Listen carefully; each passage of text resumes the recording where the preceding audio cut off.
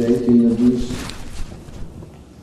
His Grace Rabindra Swarup Prabhu, one of the pioneers of the Sankirtan movement, one of the earliest disciples of Srila Prabhupada, who's distinguished himself in so many ways it's hard to count. Emeritus GBC member, temple president over many, many decades, and one of the great thinkers of ISKCON, who has led the way in philosophically guiding the movement itself in many of its most difficult periods of time through his profound writing. He's given direction and light to the entire ISKCON movement. And for longest time we've desired to have him come out, and now here he is before us. We welcome everyone who's joined us online this morning and all the devotees who are on their way driving here. Please don't break the speed limit. We thank you very much, Rabindra Swarup Prabhu, for making this journey out here, even though it's a very busy time in moving from one ashram to another. You just moved locations, but still he took the time to fly all the way out here. So since there's 8 of us here and not 80 right now, to give him a welcome, we're going to have to make up for it by giving him the warmest, loudest ISV welcome in the history of ISV. We welcome His Grace Rabindra Swarup Prabhu.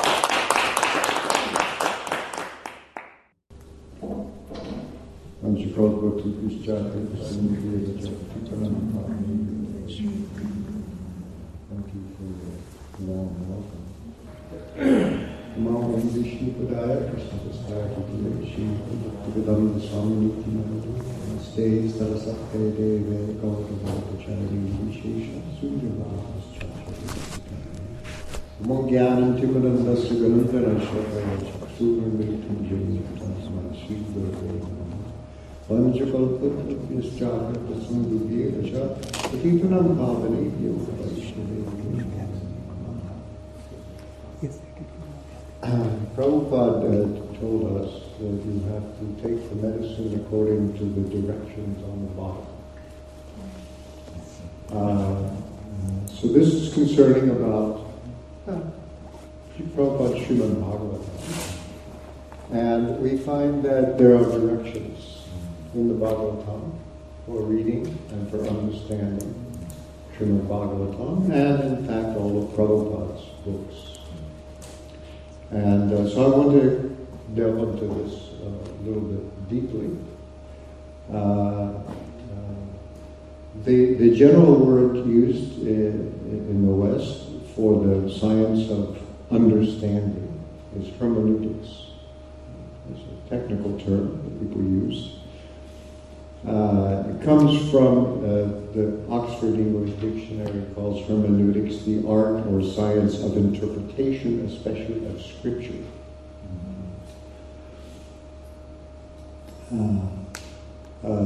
It comes from the Greek Hermes, Latin Mercury, the deity in charge of speech, writing, and traffic communication. So that's the idea. So the Oxford English Dictionary does this very useful thing sometimes, is give instances of usage over the years. So for hermeneutics, for example, they cite a 1843 usage. The meaning, the word hermeneutics is defined this way: the meaning of all language, written or spoken, is developed by the application of general laws, generally termed hermeneutics.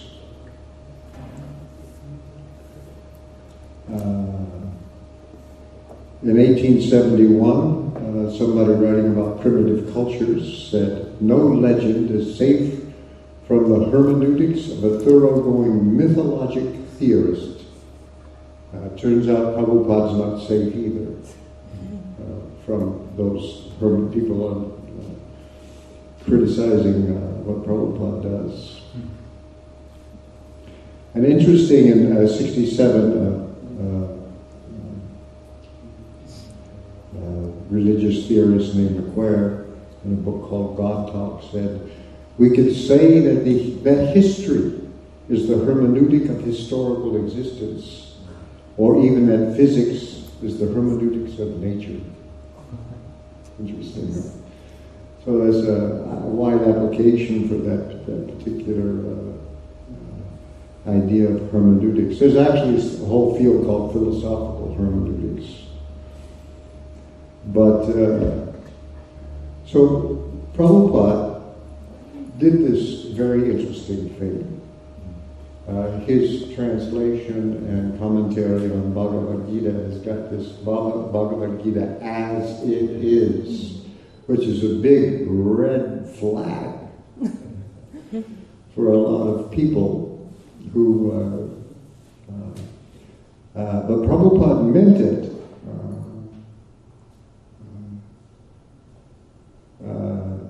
So he, for example, in the beginning of the preface to Bhagavad Gita as it is, he says, he writes, "It is only that I have tried to present Bhagavad Gita as it is without any adulteration. Before my presentation of Bhagavad Gita as it is, almost all the English editions of Bhagavad Gita were introduced to fulfill someone's personal ambition. But our attempt in presenting Bhagavad Gita as it is to present the mission of the Supreme Personality of Godhead, Krishna. Our business is to present the will of Krishna. Our only purpose is to present this Bhagavad Gita as it is in order to guide the conditioned student to the same purpose for which Krishna descended to this planet once in a day of Brahma." So already you got this idea of the day of Brahma. What is that? He says the purpose is stated in the Bhagavad Gita, and we have to accept it as it is. Otherwise, there's no point in trying to understand the Bhagavad Gita and its speaking. So Prabhupada's talking, how to understand it. To interpret Bhagavad Gita without any reference to the will of Krishna is the greatest offense.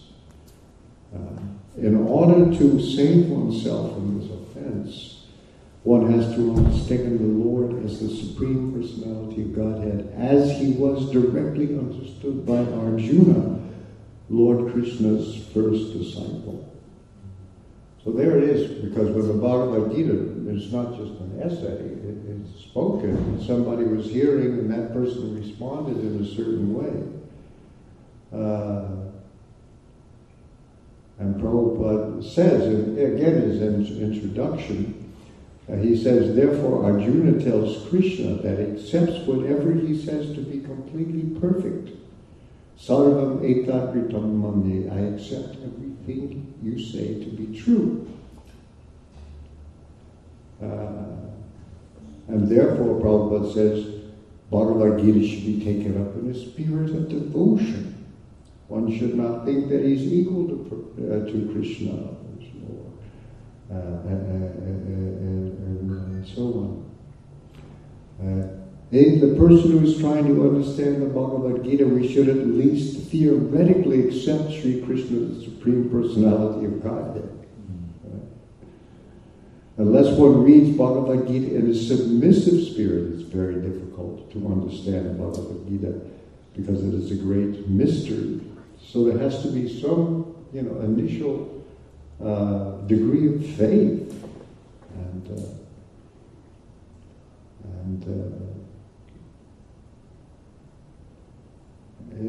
here again, I'm taking now. This is from a lecture Prabhupada gave at 72 in Hyderabad on the Bhagavad Gita 2:13.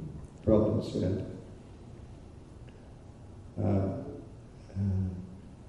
He quotes Krishna, Aham Adya Hi Devanam, Aham Sarvasya Prabhavo Mata Sarvam Pavartate. If we do not accept Bhagavad Gita in terms of the statements given by the Supreme Personality of Godhead, then it is useless. It is simply a waste of time. You cannot make any commentary of your poor knowledge. There's nothing very difficult to understand in the Bhagavad Gita. It is written very simple Sanskrit words. That's true, the Sanskrit is really, really simple. You can read Bhagavad Gita after a year of Sanskrit, practically. Then you go to Bhagavatam and it is very simple Sanskrit words. Everything is very clear as the sunlight. Where is the question of showing up the sunlight or the sun god with your lamp? Self-luminous.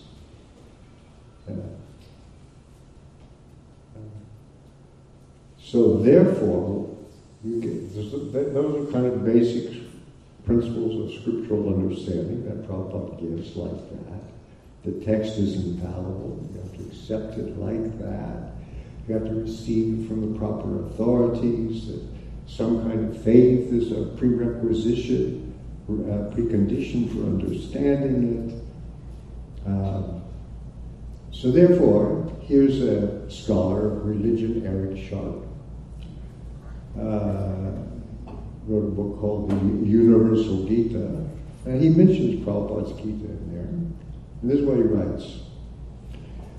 He says, in short, the Bhagavad Gita as it is remains substantially an impression of what a particular corner of the Hindu world imagines that it is. Imagines, italics. But because of the great energy and enterprise which went into the furtherance of the Krishna cause in the 1960s and the 1970s, it creates an impression which was altogether more concentrated than that emerging from any other branch of the neo-Hindu movement in the West. A body of devotees was created, prepared to treat the Gita precisely as the Christian revivalist world of a century earlier had treated the Bible, with no greater or lesser justification. So here's a supposed scholar of religion going to take one thing from the Christian world, which is Christian fundamentalism, and he uses the word precisely. That's it. What an idiot. I have to say, I mean, it's just, I mean, for somebody who's a scholar of religion, they ought to have a little more discernment of, you know. So that's it. You take what Prabhupada said, and oh yeah, this is simply Christian fundamentalism with a Hindu transformation. So this is our Purva Paksha, you know, the other side, who we have to deal with. That Prabhupada's principles are simply the same, and neither do I think Sharp really either understands Christian fundamentalism, where that comes from, or even what is supposedly his area of expertise. So, but it's true, I mean, Prabhupada put the flag up there, you know, he did say Bhagavad Gita as it is, and he wasn't. And by the way, there is somebody who has written a book called Bhagavad Gita as it was.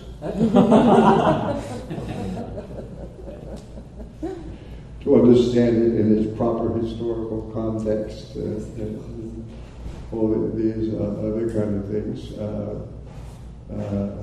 This is going on, but it's true that Prabhupada, he liked to be provocative, and left it for us to deal with the repercussions of that.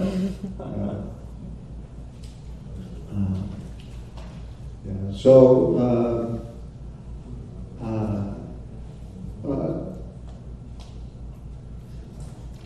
Yeah.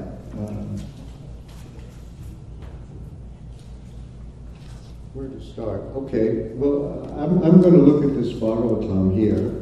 This is Canto 1, Chapter 3. Krishna is the source of all incarnation. And this is an interesting text.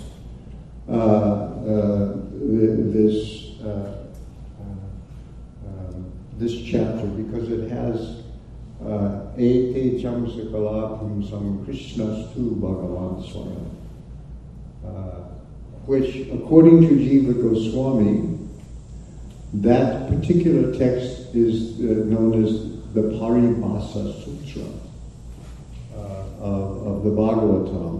Now, this is actually very traditional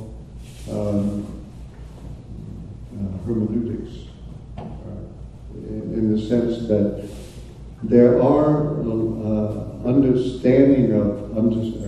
principles for understanding scripture that comes from Jainam, the sage Jainam, the Purva Mamamsa. And there, in a culture of, in an idea of sacrifice, in a culture of, because Jaimini was the karma mamamsa, and sage dealing with that. And so how to understand the injunctions of Shastra. And so there's a whole science there of taking the Vedic text and understanding it properly. And we use that quite a bit. So Jiva Goswami, writing in the Krishna Sandarbha, defines it. I'm taking this from Shivaram Swami, book Shuddha Bhakti Chintamani, in the 6th chapter.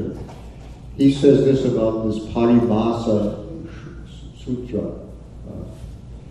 He says, Paribhasha Sutra is an unequivocal statement that establishes the theme of a text in which there may be apparently unrelated or even contradictory statements.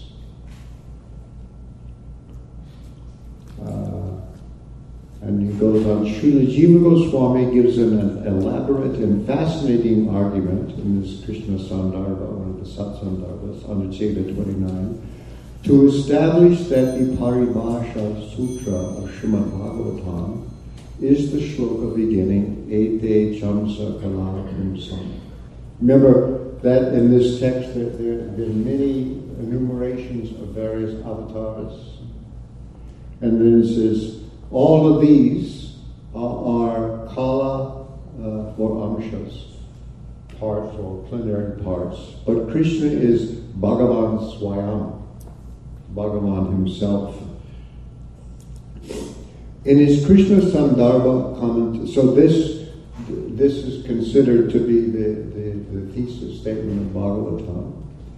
In his Krishna Sandarbha commentary, Jiva Goswami gives the following definition. A Paribhasha Sutra explains the proper method for understanding a book. It gives the key by which one may understand the true purport of a series of apparently unrelated facts and arguments. Thus, if the direct meaning of a statement seems to contradict the Paribhasha Sutra, then such a statement should be interpreted in such a way that it conforms to the governing theme of the Paribhasa Sutra. Vishwanath Chakravarti says, commenting on Bhagavatam 1.3.28, the same text, he says, the Paribhasha statement situated in one place lights up the whole scripture just as a lamp lights up the whole house. He says, this sutra appears in once in the work and is not continually repeated. Or you may, this is one text, why are you taking Though there are millions of statements in the scripture, this sutra controls them all like a king. Thus, statements which contradict the sutra must be explained so they agree with the sutra. This is because these contrary statements are weak, since they belong to secondary subjects in the work, and because the sutra statement is strong, being supported by Shruti. Thus, these statements should be harmonized with the sutra by giving them another meaning according to the rule. And he quotes a statement here from Jaimini Sutra.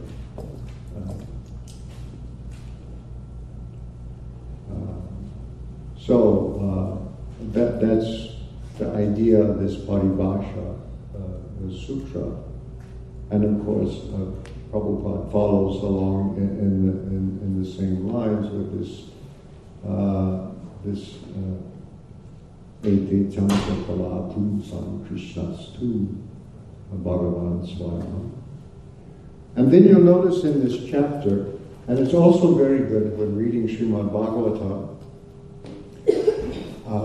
you go to a temple and they're doing one verse, we kind of deal with the verses discreetly. But when studying Bhagavatam, you really have to look at the whole context it occurs in. And so the context of this chapter is quite important because here we've had the Paribhasa Sutra, which is text 28, which we just discussed about this.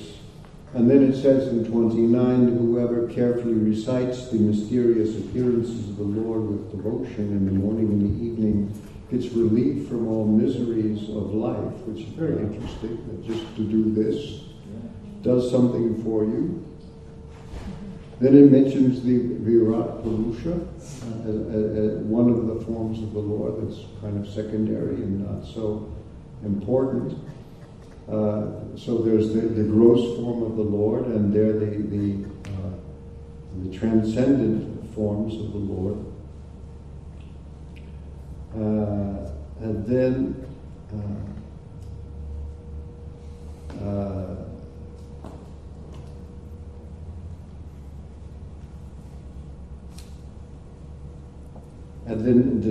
goes on to describe the Lord as the absolute truth, that is to say, the ultimate source of all energies, Janmadasya Yataha, that from which everything comes.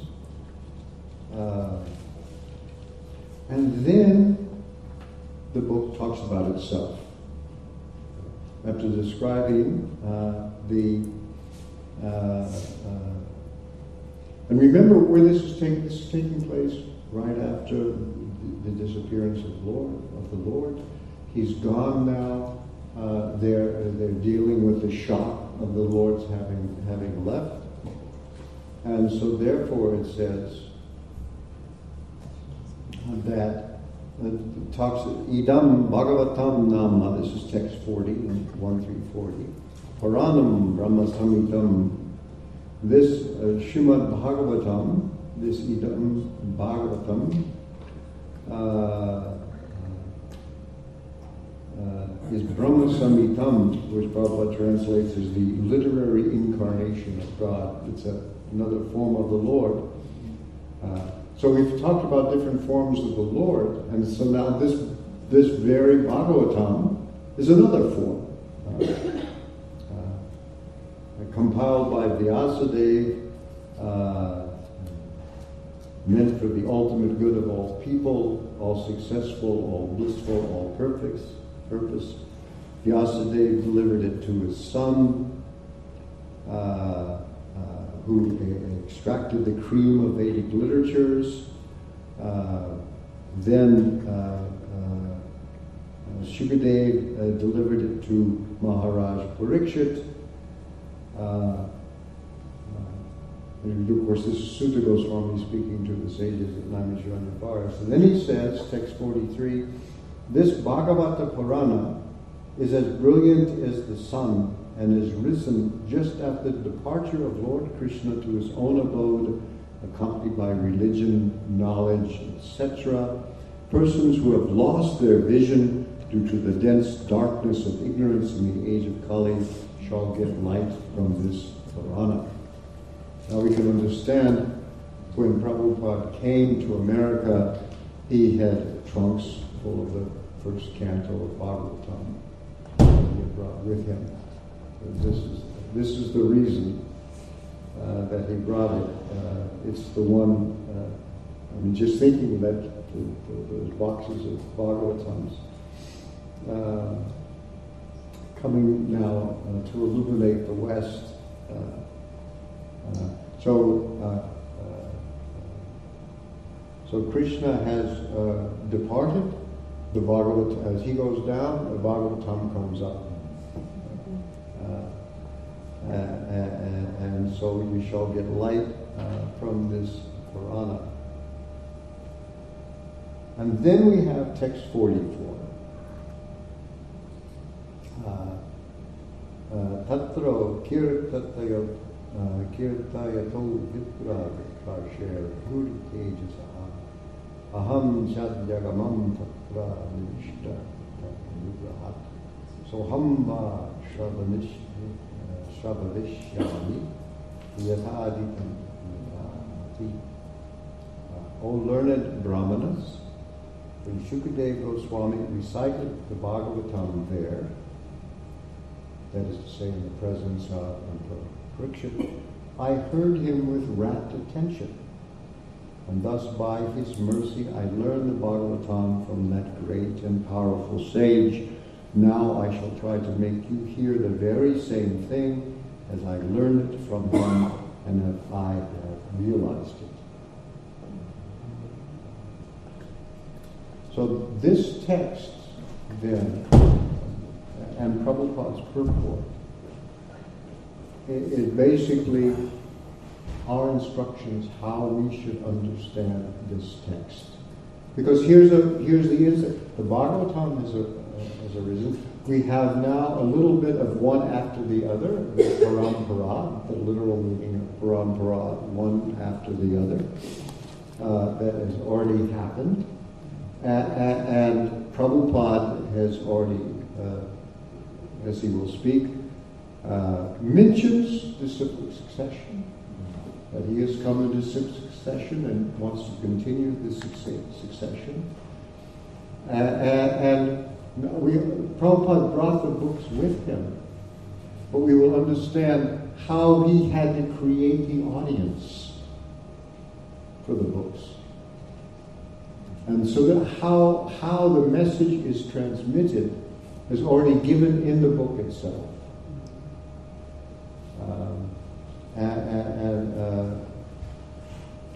So when Prabhupada comments on this text now, so he's saying here, Sutta Goswami, I was there, which is good news for all these people who gathered. They want to perform some kind of sacrifice because Kali Yuga has begun. We should do something. And it turns out their sacrifice, their yajna that they're going to perform, is in Sankirtan. By the way, the word Sankirtan should be properly understood. Maybe before we go any further, let me just backtrack a little bit on that word. We are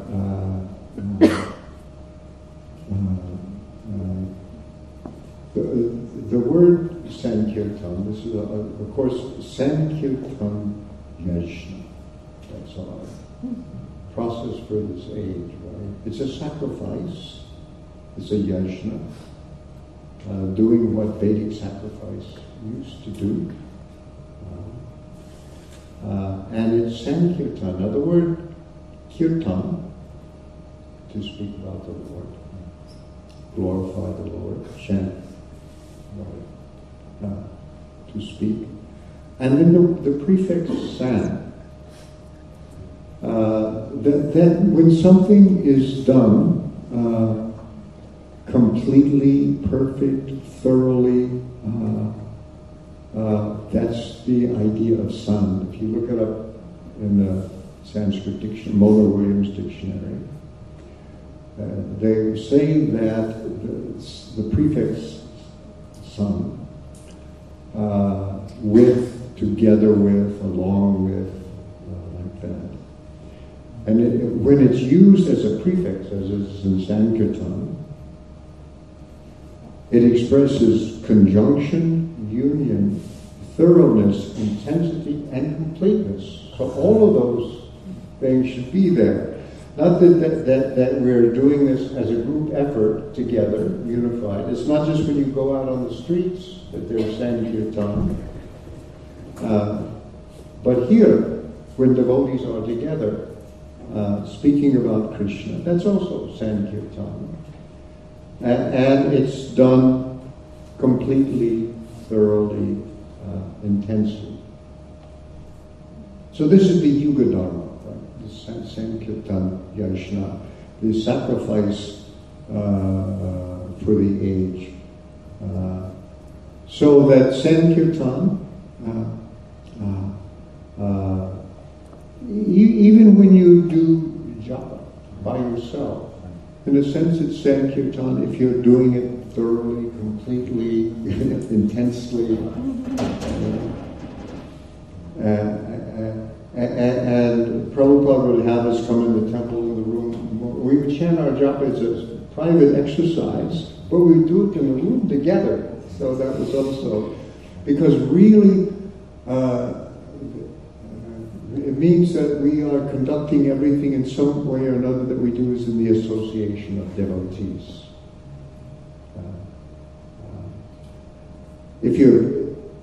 Sometimes you have to be by yourself, but being by yourself is often bad association. Your own mind, right? Your enemy.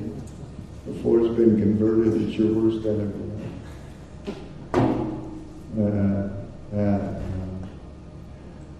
So that's part of our Sankirtan. And he uses the word yajna. Now, the case can be made, the word yajna, people think of it as a religious performance, as a religious ritual. Because the basic meaning of the word is to worship or to perform a sacrifice. You have priests. You have a yajamana, that person to whom the benefits of a sacrifice accrues. So when a sacrifice takes place,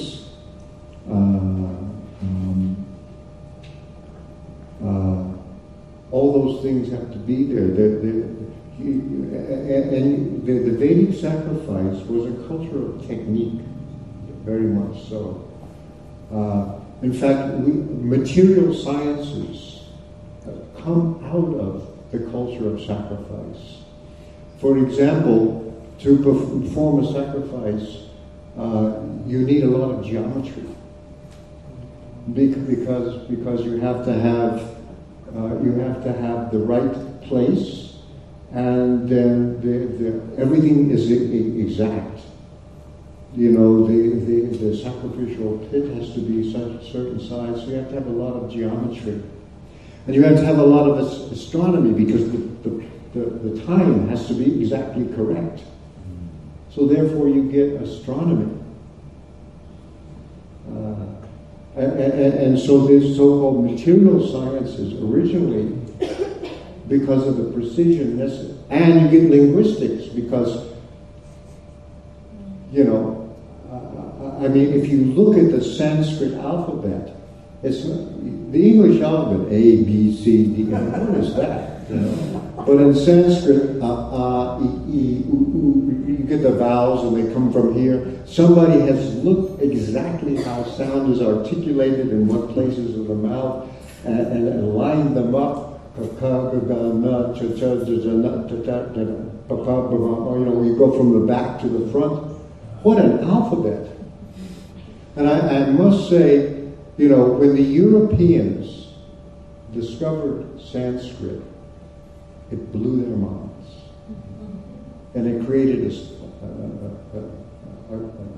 a kind of cultural crisis for them, because they gradually recognized this was the mother tongue of Latin and Greece, which was their sacred languages for the intellectuals.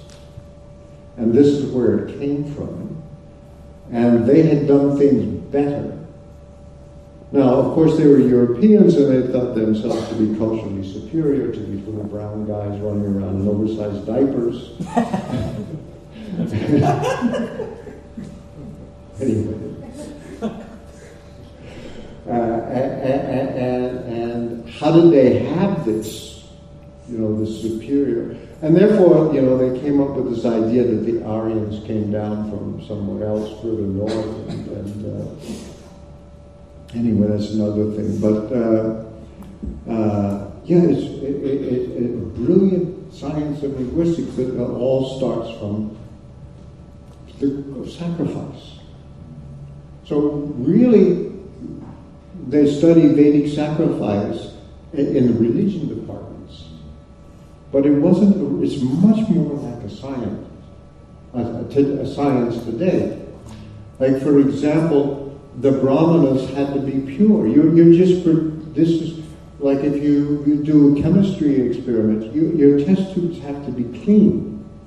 Any contaminant gets in, even a little bit of contaminant can blow the whole thing. So you had to be really good to have all extraneous things out. So when a Brahmana had to do a sacrifice, he had to be clean. He had to be able to pronounce the words precisely, correctly, and his mind had to be pure. So what a scholar would call ritual purity is just purity. It's just cleanliness for a particular kind of sacrifice. Now, the other thing the sacrifice was very potent was mantra. I have a book in my shelves called, it's boxed away now, but I had a book on my shelf called Understanding Mantras, and it says that the mantras present a particular challenge to today's scholar, it says. Because it says, we don't believe in magic. He says, we don't believe in magic. The idea that mantras may have potency, we don't believe in magic. Most of us don't even pray. He said. So this is the challenge, how to understand mantras when we don't believe in magic. Because to them, magic.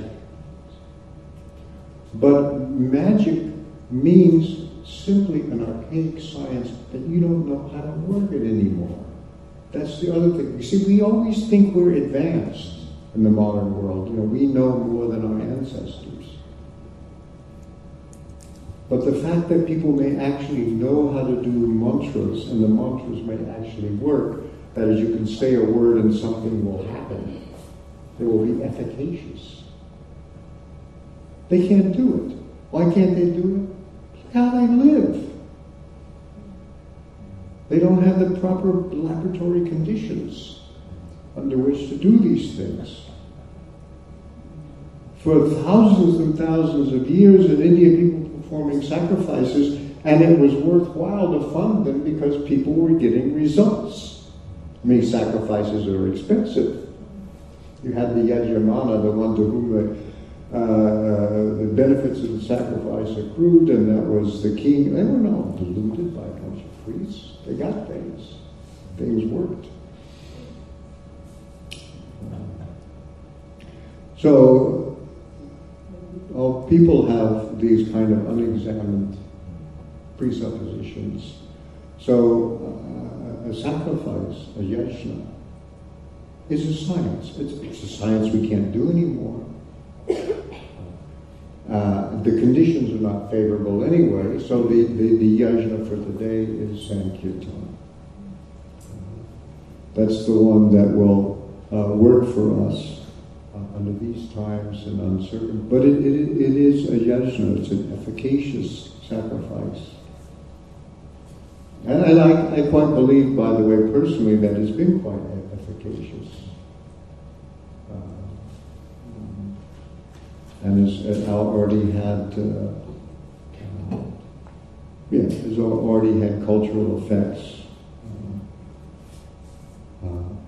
When the Sankirtan starts to really have its effect on the culture, what you will see is what we're beginning to see, and which I could foresee, was polarization.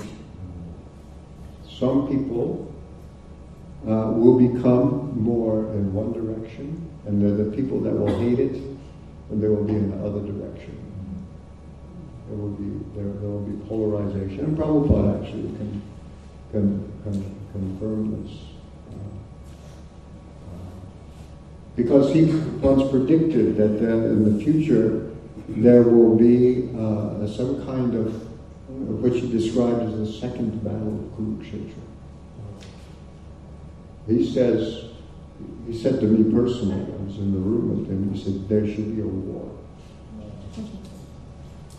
He said, these wars where the demons fight the demons, they don't accomplish anything. But if you have a war on one side is devotees, and the other side demons, then it's Krishna consciousness.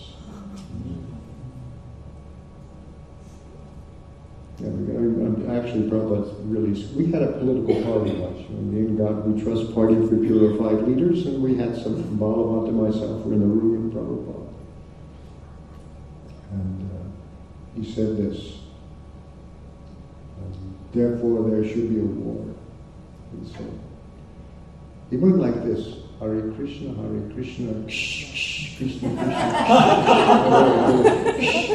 That is Krishna consciousness. Making his hand out a pistol.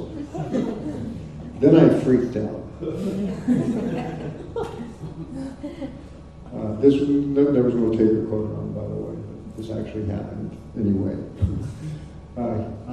Because I'd been in the movement not very long, but there were already some devotees that scared me to death. And so I had to doubt this idea that we should actually attain political power. So I said to Prabhupada, do you see a day when devotees will command armies and run countries? And he said, yes. So my question I formulated to Prabhupada was, how can we be sure, under those conditions, that we won't become demons? And Prabhupada's answer was, chant 16 rounds a day and follow the 4 regular principles. And I said, and that's enough? And he said, yes, that's enough. So I was very happy because he didn't say something vague. It was like, 16:4, there were numbers there. And the only thing I learned in the course of time is that some people will do that for a while and then give up. So you have to do it in a sustainable way. I would add that particular footnote. 16 rounds a day in a sustainable way. That is, you have to chant while trying to give up offenses, at least chanting on what we call the clearing stage of chanting. And then it will be efficacious. You don't have to be yet completely pure, but you have to become pure. You have to be improving. That's what it said for our age. And I forgot how I got off into this. Anyway,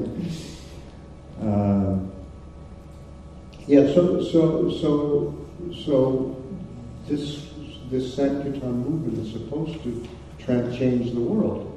Prabhupada announces this in the beginning of the Bhagavatam. It's a cultural presentation for the re-spiritualization of human society. And it will be re-spiritualized when it is recognized as a science. We got these compartments. Oh, this is science, this is religion. Science deals with truth and power. Religion deals with some sentiment. Something maybe help you out psychologically a little bit. The real things, we keep it out of government. We keep it out of all the real interesting things like making money and having political power.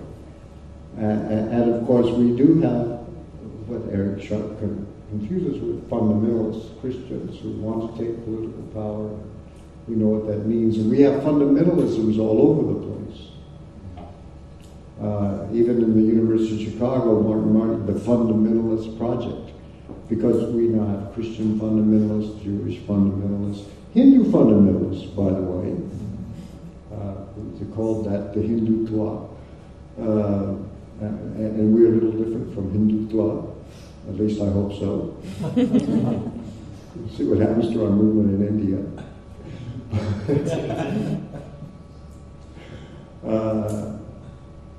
Because those Hindutva people kind of appreciate us. I recognize when Prabhupada brought Western devotees to chant in India, that people really appreciated us. And I realized that for a lot of Indian people, they viewed it as just payback.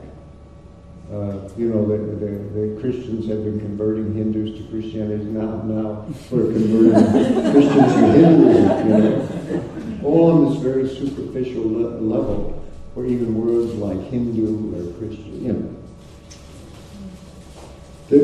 What did Prabhupada say about these terms, Hindu and Christianity? They're not real. What's the meaning of dharma? Is it this religion or that religion? No, it's what you really are. And people are on this level of, yeah, he's a Hindu, he's a Christian, he's a, And if you meet and talk with such people, we may find ourselves starting to adapt their wrong use of words.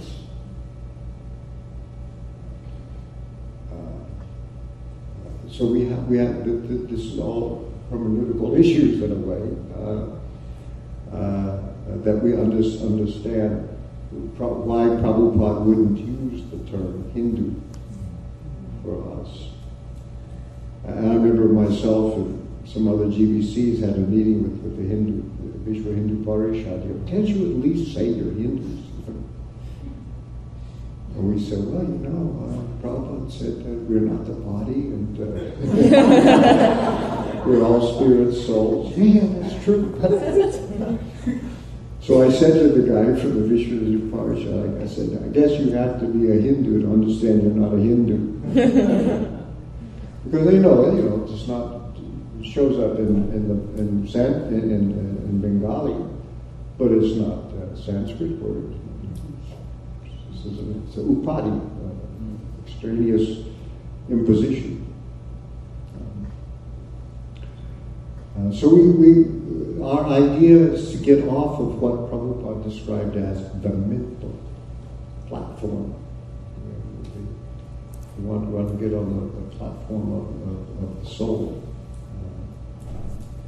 Prabhupada described different cultures: the culture of the body, the culture of the mind, the culture of the intelligence, and the culture of the soul proper. Are you familiar with this? He mentioned it in one place, but it's very important. So if you look around us, we see the culture of the body everywhere. To take care of the body, restaurants, health spas, all these kind of things, mostly dealing with the body. And the culture of the mind, that's in our universities and places like that, Stanford, MIT, wherever. I spent a lot of time in universities myself. I have a PhD to my discredit.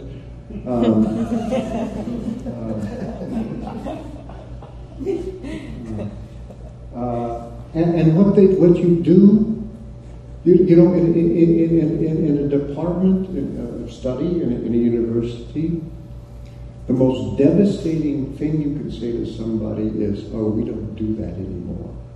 We don't do that here. It's like a woman wearing the wrong kind of skirt, whether they're long or short or this style. Fashions change. Intellectual, mental fashions change. Just the same way and for the same meaningless reason that fashions in clothes or watches or hats or automobiles. You notice how they're always changing? And if you have the right thing, you're in. If you have the wrong thing, you're out. Same way on the mental platform. Ideas go in and out of fashion. And it's not even that something is refuted and you go on. You get tired of doing the same thing and you go on and doing something else. So, idealism in philosophy goes out, and then you go back to realism, and then people get tired of that, and then it's neo-ideal, It's just, that's the mental platform. You mess with something for a while, you do it, then you get tired of it, and somebody comes and says, we don't do that anymore, you do the next thing. The mental platform, the culture of the mind. The culture of intelligence, Prabhupada said, is Bhagavad Gita. Buddhi Yoga. Tadani Buddhi Yoga Tamyena Mahapayanti, Krishna says. The Bhagavad Gita is the culture of intelligence. The point of buddhi, buddhi is not much understood outside of Krishna consciousness, maybe, what it actually is. How does manas, the mind, differ from buddhi? Because buddhi is higher. And ultimately, Prabhupada describes buddhi as the form direction of the supersoul. We have mindsets, and buddhi determines entire mindsets. And when there's overthrow of one whole mindset with another mindset, that sort of happens on the level of buddhi. Conversion takes place. Maybe some of Thomas Kuhn's work, The Structure of Scientific Revolutions, he talks about these things where, the phlogiston theory goes out and the atomic theory comes in. You live in a different world. They're incommensurable ideas of looking at things that more like religious conversions than anything else. That happens on the level of buddhi, mindsets. And the ultimate function of buddhi is the correct placement of faith. Because faith can be correctly placed and it can be misplaced. And if it's faith, how does that take place? So Bhagavad Gita is really about the correct placement of faith to take you to the point of surrender to Krishna. He looks at all the other places you can put your faith. Then sarvadharman purityaja mamekam. So Bhagavad Gita is the culture of intelligence, the culture of the soul proper. Prabhupada says Srimad Bhagavatam. Dharma Prajita Kartavotar, where Bhagavad Gita ends, you just, give up all of the dharmas and surrender to me, and then Dharma Prajita, now having given up all these Kaitava dharmas, here is Bhagavatam. So those are the four levels of culture. Culture of the body, culture of the mind, culture of the soul, culture of the intelligence, and culture of the soul proper. It's Bhagavatam. So now we're back to Bhagavatam. Interesting. Okay. So here in Bhagavatam, we are getting the instructions in the Bhagavatam how to read the Bhagavatam.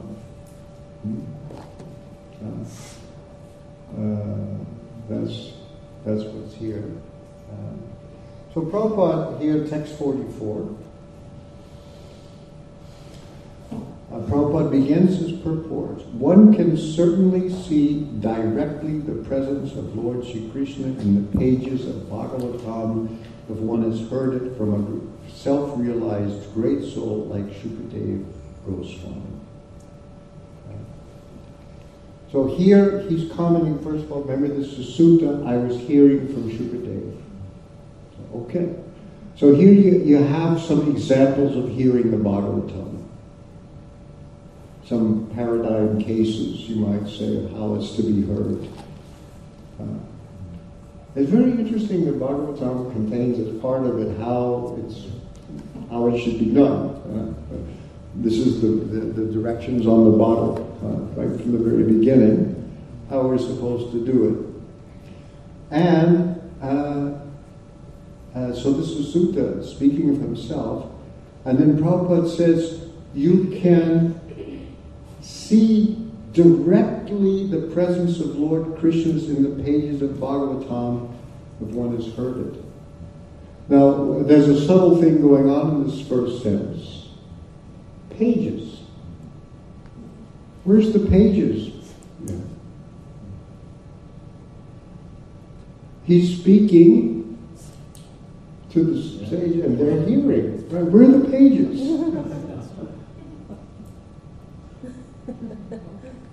But we have the pages. I guess in the future one can directly see the presence of Krishna on the screen. But anyway, the pages are maybe becoming obsolete technology. I don't know. But Prabhupada has done this kind of subtle thing without announcing it. And I think of him sitting in Vrindavan writing these, this typewriter, this old-fashioned typewriter. Thinking of the readers of his book, Master Kaur. So this is another way of speaking, is to read this. But it's just very interesting how Prabhupada has done that without announcing it. It took me a while to even, notice it. Where are the pages, right? Here are some sages sitting around. They had memories in those days. So one could speak it and remember it and repeat it exactly as heard it. They have memories.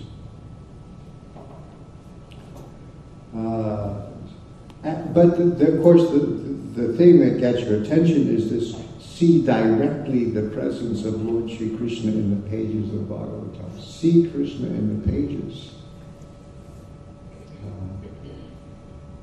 That should be what happens.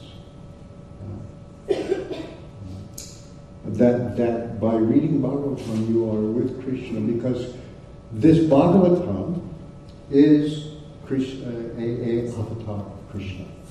We've been talking about the different avatars of Krishna, the different way Krishna has appeared, and even mentioned the material world as one of the appearances of Krishna, if you know how to recognize it. I mean, I'm involved with the 5th canto of Bhagavatam. Yeah, because the Temple of the Vedic Planetarium is taking the 5th canto and making a model of it, And when the 5th canto came out, people were freaking out in ISKCON.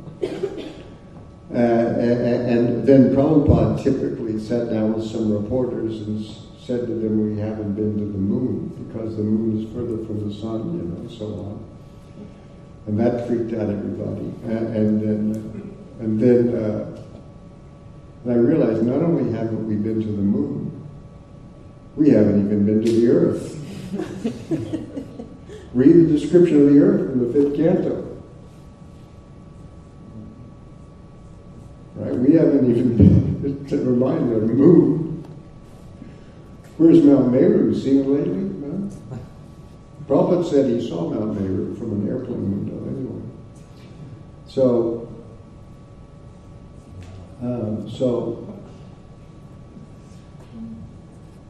there's an answer to that, by the way. It's in the Bhagavatam, of all places. We'll take a little diversion of this. in case you have any doubts or anything.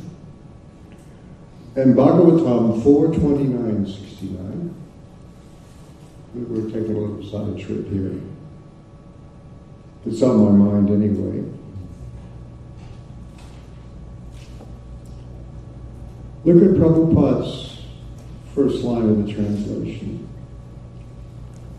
Krishna consciousness means, you have it up there? Yeah, okay. Krishna consciousness means constantly associating with the Supreme Personality of Godhead in such a mental state that the devotee can observe the cosmic manifestation exactly as the Supreme Personality of Godhead does. The corollary has to be, if you are not associating, you see in the Sanskrit, Bhagavat Parshva Bhartani, you're remaining constantly by the side of the Supreme, by Bhagavan. Manasi Sattva Eka Nishta, with your mind being Sattva Eka Nishta, fixed strictly in Sattva, pure Sattva, Vishuddha Sattva, in full Krishna consciousness. That's the way. Then you can see the earth. Then you can see the earth. Because the example that's in here, Rahu is an invisible planet, but when it comes close to the moon, when the moon is eclipsed, you can see it. So that which is invisible when it comes close to the luminous moon becomes visible. So similarly, when we become close to the Lord, our mind becomes close to the Lord, we can also see this idam, this world, this universe, the way the Lord sees it. And in the purport, we won't get into it now, but the other meaning that Prabhupada gives to idam is we can see our own subtle body with its past, present, and future, our past karma, our future karma.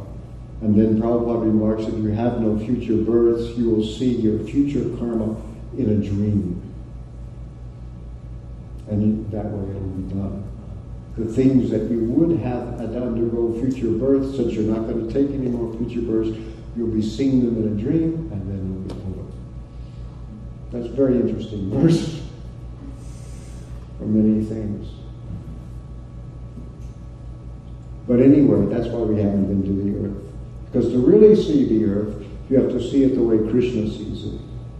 And that's given in the Bhagavatam. Just a diversion here.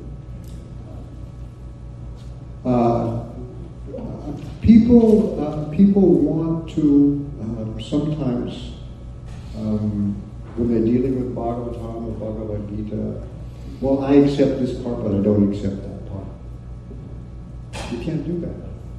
Either it's all right or it's all wrong. Yeah, I think the Bhagavatam is right about Krishna and Vrindavan. But when it comes to being right about the world that we see, it's wrong. Well, how can you be wrong about what's more obvious to you and the things that are really more you're right about?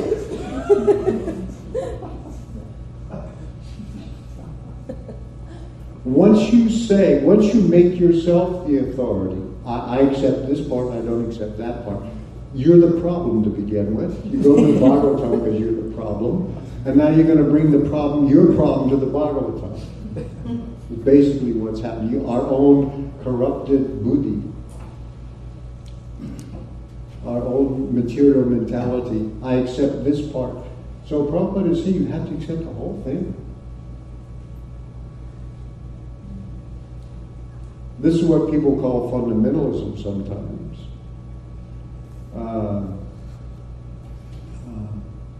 And it scared me. I mean, I really had to deal with this. Part of my youth, I grew up in Texas and Oklahoma, and I knew Christians, who the whole idea was you accept Jesus Christ in your heart as your personal Savior. I knew those people, and when I first encountered Krishna consciousness, I had that same fundamentalist wow, you know, I mean, do I have to become like a great big stupid neon Jesus save sign? I mean, is that what our idea is from these Christian fundamental? I was probably not fair to all these Christians, but I had met a lot of those people. I've met devotees like that too, so not being prejudiced against. But anyway, it took me a while to realize what Prabhupada was talking about. Wasn't anything like that. The reason it happened to me is when I became a devotee, I was in my third year of graduate religious studies. The devotees all told me to quit. They showed me what Prabhupada said, that the modern educational institutions of the slaughterhouse of the young, that I should quit. I had just had 3 years of graduate work, you know, so I asked a temple president to inquire from Prabhupada what I should do. And Prabhupada got back word to him that I should get a PhD. I just finished all the coursework. So I told the other devotees in the temple, Prabhupada said I should continue. And he says, no, you should quit. Prabhupada's just telling you that because you're attached.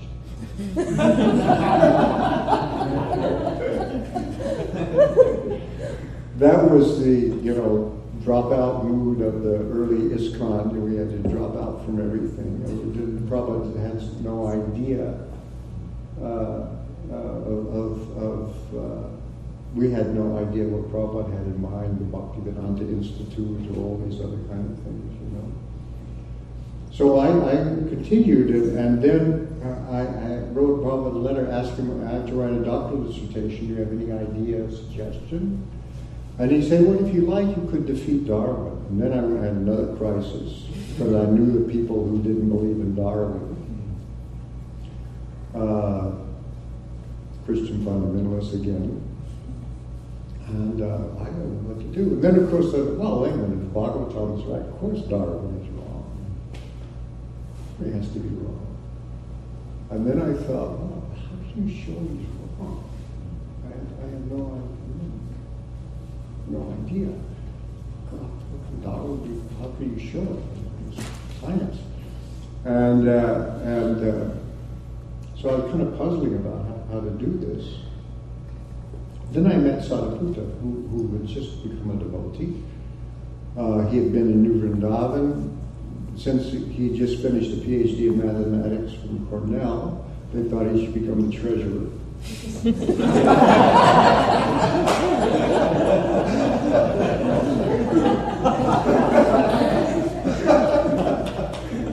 He was not a good treasurer. Because the real job of the treasurer was to say, where's the change? Where are your receipts? The arithmetic he could handle.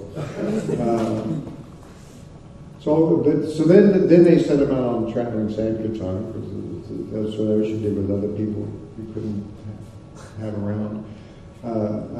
So he showed up, and I just found out he just finished, gotten his PhD in mathematics. So I showed him Prabhupada's letter. I said, do you have any idea how you could defeat Darwin?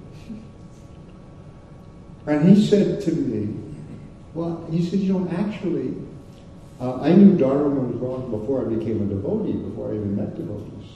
I knew he was wrong. He says, actually, most mathematicians know Darwin is wrong. They just don't say anything because it upsets the biologists so much.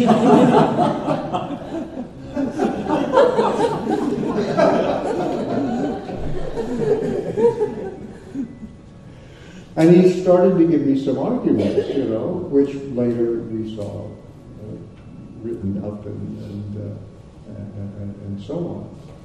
But that would really help me a lot, to have somebody say, most mathematicians know Darwin is wrong. They just don't want to upset the biologists. And he, using information theory and things like that, something else has got to come in from outside,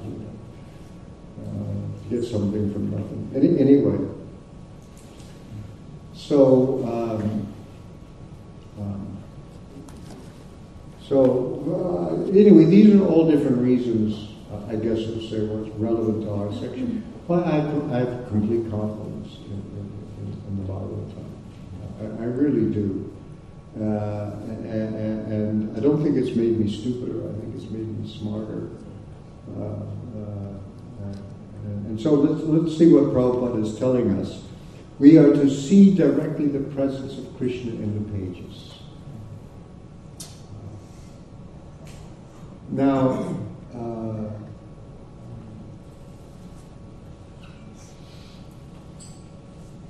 to me, one key idea to this is the text Nama Chintamani Krishna Chaitanya Rasa Vigraha. Shuddha, what is it? Abhinatva Naminana. The name of Krishna is Chintamani, right? It's like the transcendental gym that gives you everything you want. Nama Chaitanya Rasa Vigraha. It is the form of all spiritual rasas. Purna, Shuddha, Nitya Mukta is full, complete, pure, always transcendental. Why? Abhinatva, because of the non-difference namana, between the name and the name. The vachaniya, the word, and that which is denoted by the word, on the spiritual platform, they are identical. And of course, this is their Nama Chintamani, the name Krishna. So when we chant the Hare Krishna Maha Mantra, we are dealing with Krishna in the form of sound. And the idea is when we can say that name properly, more and more that identity between Krishna and Krishna's name becomes revealed. Names, by the way, I mean their names. Krishna is a short name. Om is a short name, in one aspect of Krishna. The short names. Then we get longer names, and especially Sanskrit compounds. Jamunatiravanachari is the name of Krishna.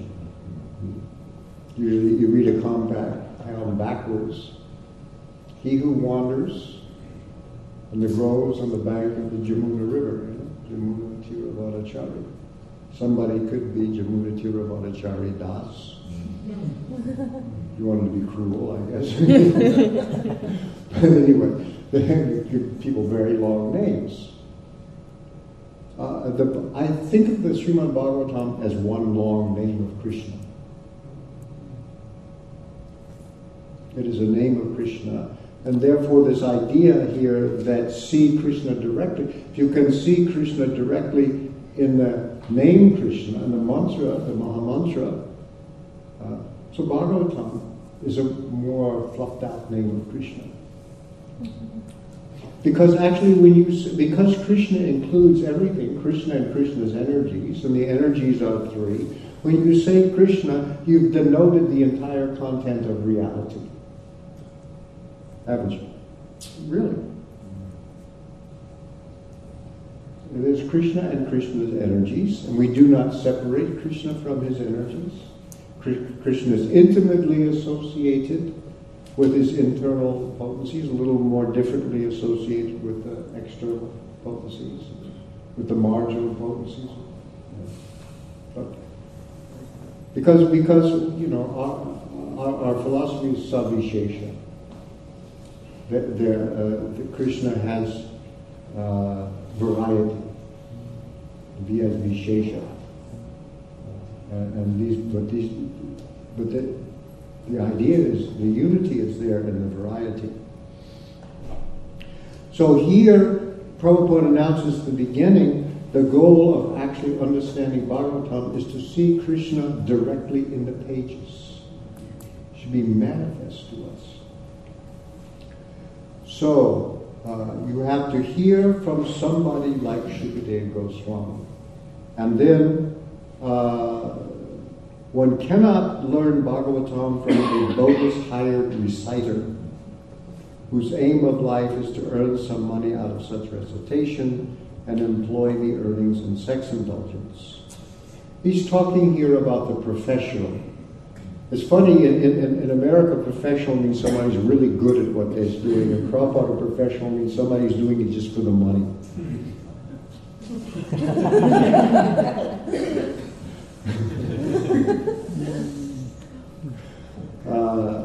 But they're good at it. I mean, I've heard Bhagavad Kathas. The guy was speaking in Gujarati, so I couldn't understand him, but for ceremonial reasons, I had to sit on the stage next to him and listen to it. And the audience was in tears, you know.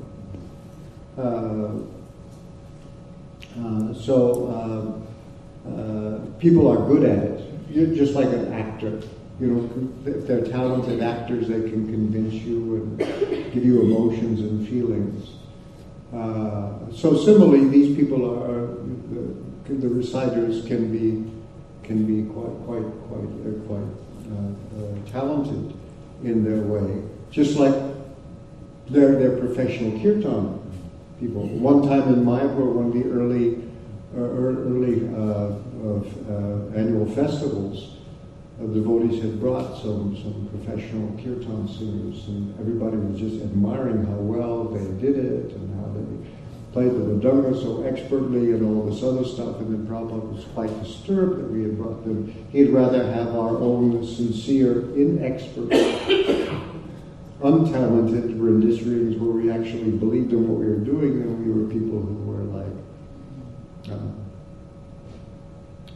And I've seen them, you know, people, you know, and they walk away and smoke the beedi after they've been.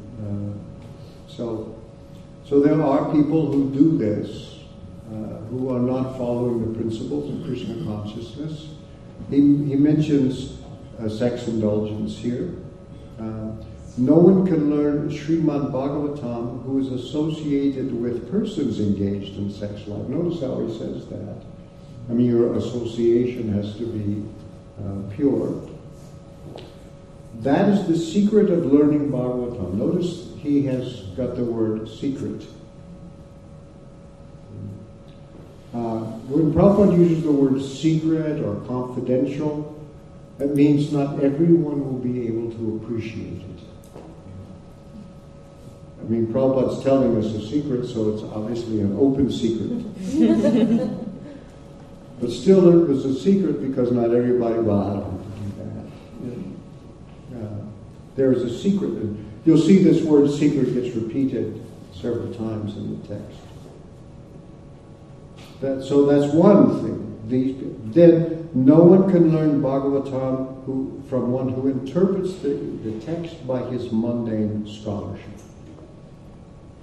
There's a whole other class that have been doing it. We have our own commentators, but you know, if you go to the University of Chicago or Harvard, they'll give you a whole other way of understanding Bhagavatam by mundane scholarship. One has to learn Bhagavatam from the representative of Shukadeva Goswami and no one else. If one wants to see Lord Krishna in the pages, second time that's showed up, the idea of seeing Krishna directly in the pages. The representative, so Prabhupada's here alluding to we're looking at the pages given by Srila Prabhupada. The author of these pages must be a representative of Shukadeva Goswami coming into civic succession. So he's introducing us to the idea of parampara, one after the other,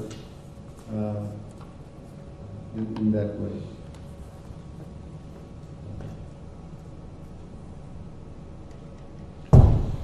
That is the process, and there is no alternative. Clearly stated. There's a particular process. Suta Goswami, the speaker of this verse, is a bona fide representative of Shukadeva Goswami because he wants to present the message which he received from the greatest learned Brahmana. That's his idea. Just as he heard it, he's going to repeat it. Shukadeva Goswami presented Bhagavatam as he heard it from his great father. And so also Sutta Goswami is presenting Bhagavatam as he had heard it from Shukadeva Goswami. So there's one after the other presenting as they had heard it. Simple hearing is not all. How do we hear? One must realize the text with proper attention. Now here we have the introduction of the idea of attention, and not just attention, but proper attention. This is buddhi. Buddhi directs attention. People can go in the same place and they'll see different things because their attention is directed differently. What you notice, what you don't notice, what's important, what's not important.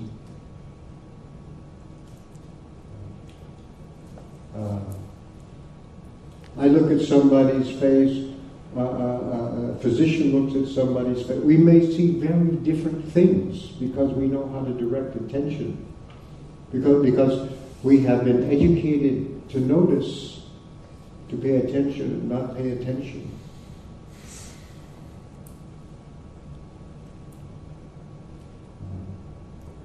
And people will see different things. A person will meet two different people and notice two different things about them, their level of intelligence.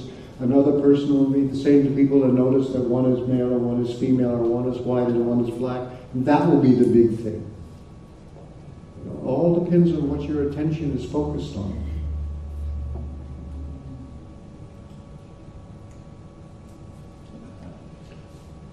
And buddhi is the form in which the Supersoul gives us direction, ultimately. We're there, the Supersoul is there with the soul, and that's how it is doing things, guiding our attention.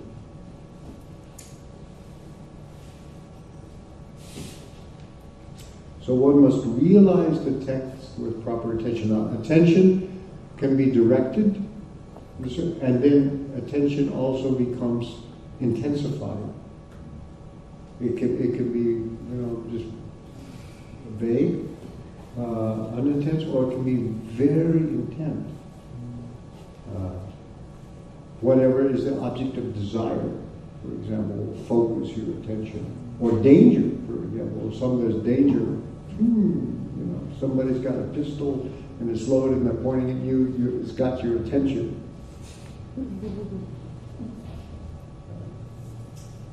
So these things that really make our attention intense or not.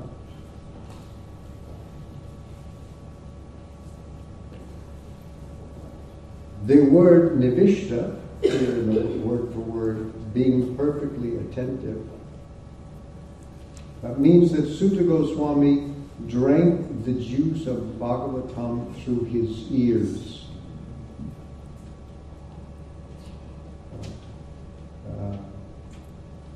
It means like when you're really, really thirsty and parched, and then there's water, how eagerly you drink that water.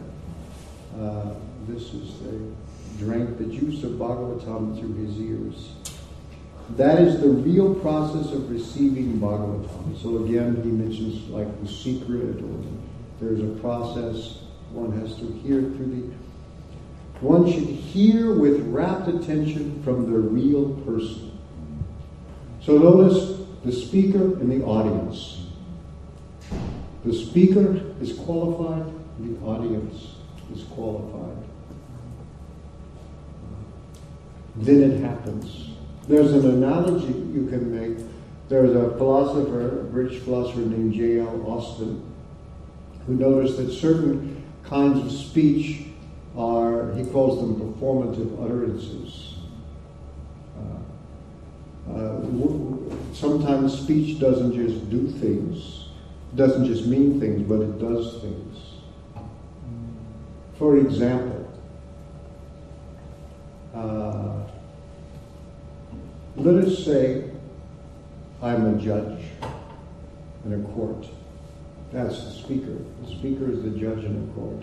The hearer is a person who has just been convicted by due process of law of a crime.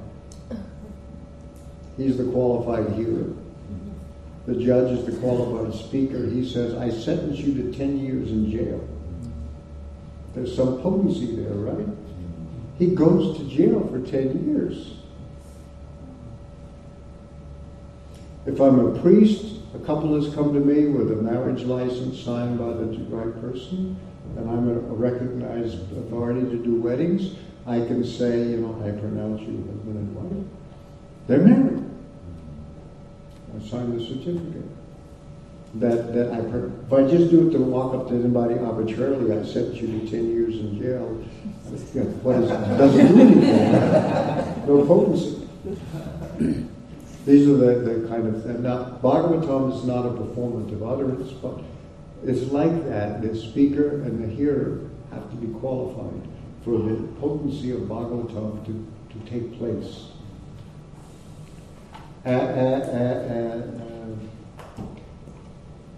And then, if the hearer have been trained to give rapt attention, and then has heard from the right person, then the hearer can at once realize the presence of Lord Krishna in every page. I use that word realize, experience. The secret of knowing Bhagavatam is mentioned here. And the secret again, the open secret. I mean, I've read Bhagavad, this part of Bhagavatam a few times before it finally dawned on me what was being said. So now, Prabhupada goes back to this rapt attention. How can we give this attention that's required? No one can give rapt attention who's not pure in mind. Oh. Now we go into our mind and we are going into a very dirty place, maybe.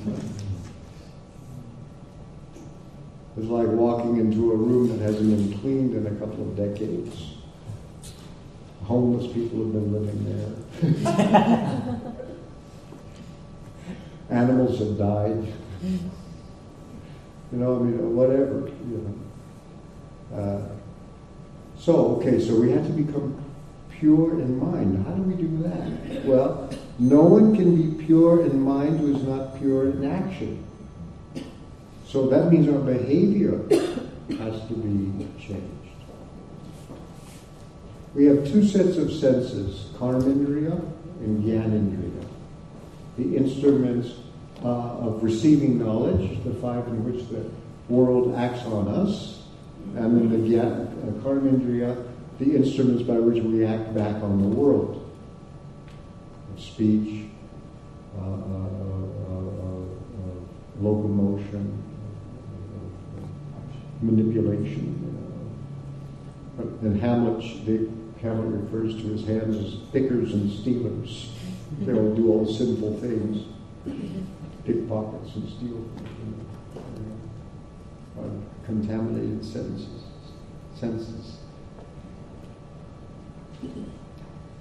So pure in action. No one can be pure in action who's not pure in eating, sleeping, fearing, and mating. Or eating, sleeping, mating, and fearing. Even the most basic, fundamental animal activities of life, which we share with every living being, some way of gaining nourishment, some way of resting, some way of mating, some way of defending ourselves. Even these most basic biological activities of life have to be performed in a way that is pure.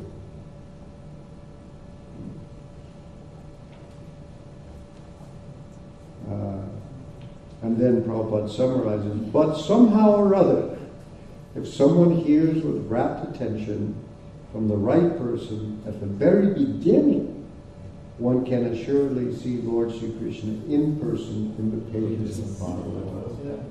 And that's really far out. Now you know that when Prabhupada came with the books, that was only half. He had to make an audience. So that's why we had the International Society for Krishna Consciousness, to get people to become trained, to become the hearers, so that Bhagavatam could actually take place. If he just went and gave lectures in Bhagavatams to university professors, what was going to happen? You may start there, but ultimately he was looking for people. Prabhupada had a godbrother who was almost at the same time Prabhupada came, was coming to the West, was giving lectures to learned people in universities, and never spread the Krishna consciousness movement anywhere. What was going? I mean, doing something, but I have to say that Prabhupada came at the right time, at the right place. I always think Prabhupada sometimes castigates himself. He did this in lectures that, my Prabhupada, meaning his spiritual master, told me when I was a young man that I should preach in the West, but I was so attached to family life that I couldn't do anything until my own old age. Now I finally come here in my old age, and my spiritual master has sent you nice American boys and girls, so I can do something. But if he'd arrived in 1955 or 56, I can imagine what would have happened. He came at the right time, and Krishna was in charge of timing. And somehow Prabhupada had people that he could train to become hearers of Bhagavatam. And so here we are speaking about Srimad Bhagavatam, but following in Prabhupada's footsteps, we go to bring other people to become hearers also. So that's part of Sankirtan. It expands. It should naturally be expanded. Like Krishna is always expanding, the audiences for Bhagavatam should be expanding. So this is how Prabhupada is telling. When Bhagavatam is understood, the real understanding is you see Krishna directly in the pages. It's not exactly that the words are gone, but the words are seen for what they are. Abhinatva.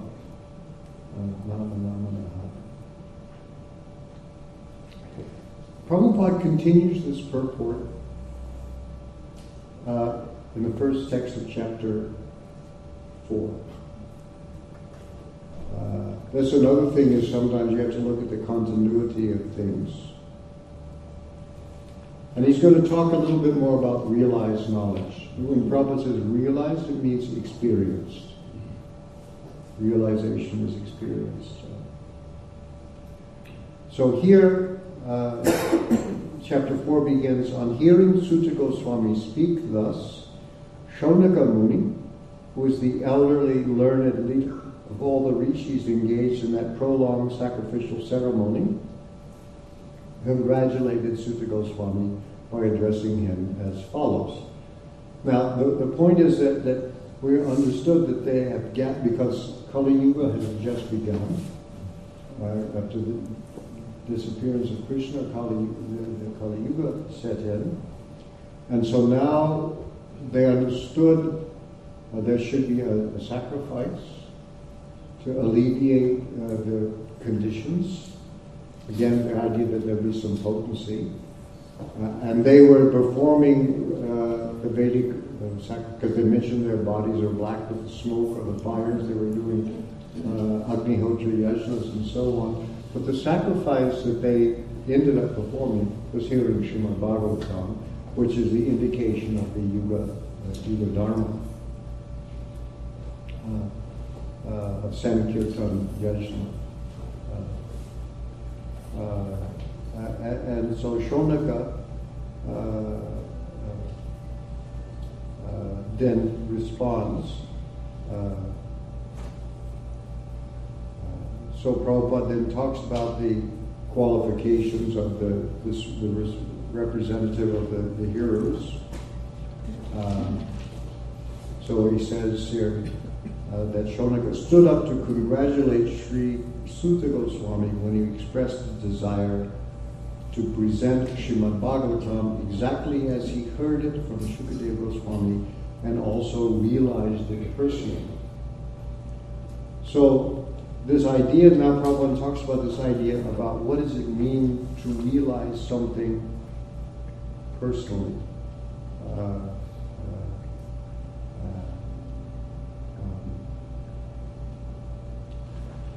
He says here, personal realization does not mean that one should, out of vanity, attempt to show one's own learning by trying to surpass the previous acharya. He must have full confidence in the previous acharya.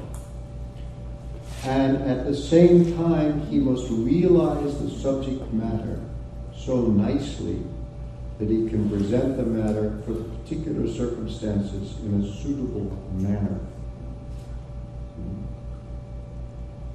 So somehow or other it fits. I mean, there's actual communication. There's a relationship between the speaker and the audience. And because of that relationship, the attention is there and the way of speaking is appropriate. Then Prabhupada says here, in this edition it's in italics. If you look at Prabhupada's original Bhagavatams, he used boldface. The original purpose of the text must be maintained. So there's a certain faithfulness that's there. No obscure meaning should be screwed out of it.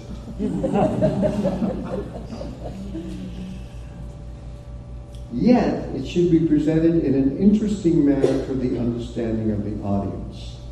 This is called realization.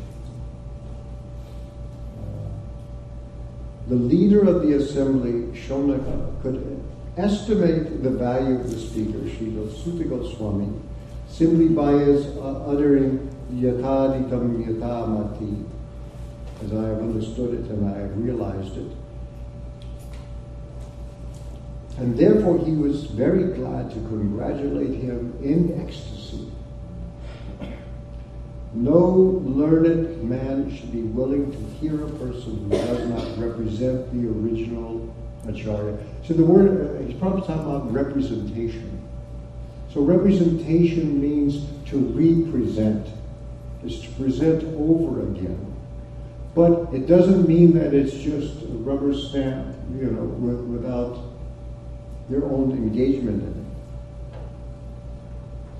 So the speaker and the audience were bona fide in this meeting where the Bhagavatam is being recited for the second time. That should be the standard of recitation of Bhagavatam, so the real purpose can be served without difficulty unless this situation is created. Bhagavatam recitation for the extraneous purpose is useless labor for both the speaker and for the audience. Nothing happens. It does not take place. It does not take place. So it takes place when these are the conditions. Realize knowledge, how to explain it? You make it your own. It becomes part of your life. When it comes back out again, it'll have a certain inflection or a certain characteristic of being alive. And therefore, in that lively way, it will become communicated, and people will be able to to grasp it. So our really idea in our Krishna consciousness movement is to continue Bhagavatam. We do have books people read by themselves, but the association of devotees is essential. That's the Sankirtan movement. It's very, very hard, isolated from devotees. And we may have sometimes association by electronic means and in the distance and so on. Take advantage. Prabhupada was all for fully taking advantage. Although sometimes he was a little worried. I remember one time in the early days of the movement, someone suggested to Prabhupada that there should be telex machines so that the temples could communicate with each other. And Prabhupada rejected it and said it would only increase Pajalpa. So all you Facebook, Twitter fans may notice that it makes Pajalpa easy also. But anyway, there should be, it also helps Krishna consciousness, but anyway, we're stuck with it now, it's going to happen. We have our technologies, Prabhupada used them. So we will conduct Krishna consciousness. So anyway, Prabhupada very interestingly, there's Bhagavad Gita as it is. We can get some idea of what he was thinking of and how it is possible. By the way, the word as it is actually comes from Chaitanya Bhagavat.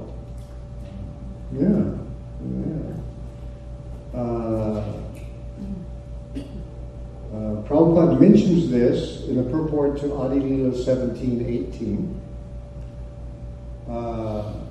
Where it's described the Lord Chaitanya's Satta Praharya Bhava, the 21 long hour ecstasy where he manifested all different forms of himself. And Prabhupada mentions in the purport that it's in the Madhya Kanda chapter 9.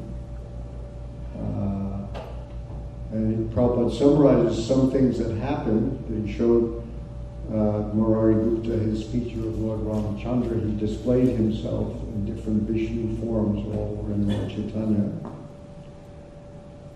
He offered his blessings to Haridas Thakur. And at this time, he also asked Advaita Prabhu to explain Bhagavad Gita as it is. And then Gitara Shachapata in Bengali. The word pata, same in Sanskrit, this nice old-fashioned Bengali is very sadhu bhasha, learned, educated, highly Sanskritized Bengali. Pata means the reading of a text. The study, pata, recitation, to read, recite, teach is pata. So we find that in the Madhya Kanda 10.166, where we have the phrase Gitara Satya Bhatta. The way it's translated, after explaining the actual purport of the Bhagavad Gita verse to Advaita, Vishwambar hid the door of devotional service. So he's, and the commentary here by Bhaktisiddhanta is that hitting the door means that certain followers of Advaita Acharya didn't. He explained it to, I don't know which, I couldn't figure out from the context which verse is talking about in the translation here. Bhanu Swami, they mention a actual verse. And Prabhupada says,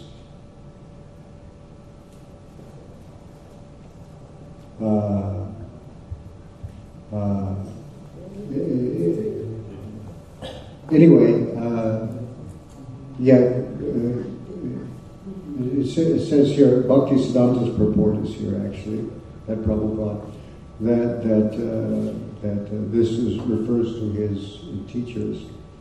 But if you look elsewhere, in the Majikand.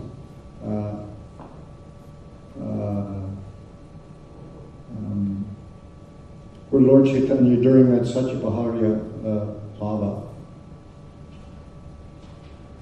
Lord Chaitanya is addressing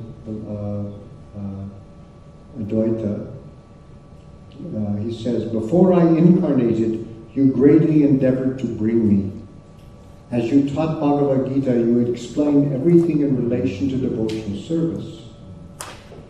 But who is the proper candidate to understand your explanations?" You know, it's the same theme as here. If you did not find the devotional meaning of a verse, you would give up all enjoyment rather than find fault with the verse. This is how he's teaching. You're teaching Bhagavad Gita. But if you couldn't find in the verse a devotional explanation, you got distressed. Being distressed, you went to sleep without eating. I then manifest myself before you. I considered your fasting my fasting, Lord Chaitanya says to Advaita Acharya. This is before I came, right?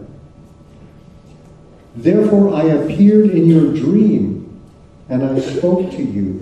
Get up and eat. Do not fast. Because of you I will incarnate.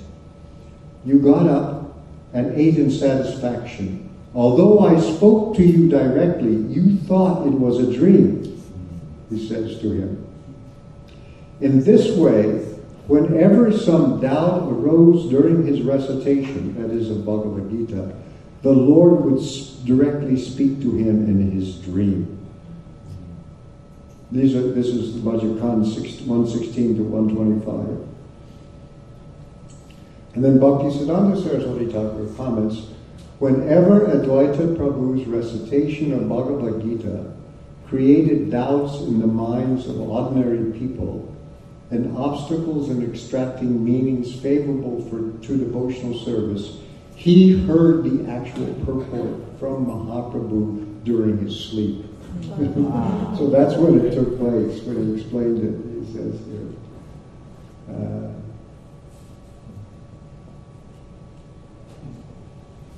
So that's where Bhagavad Gita, as it is, comes from Mahaprabhu. Yes?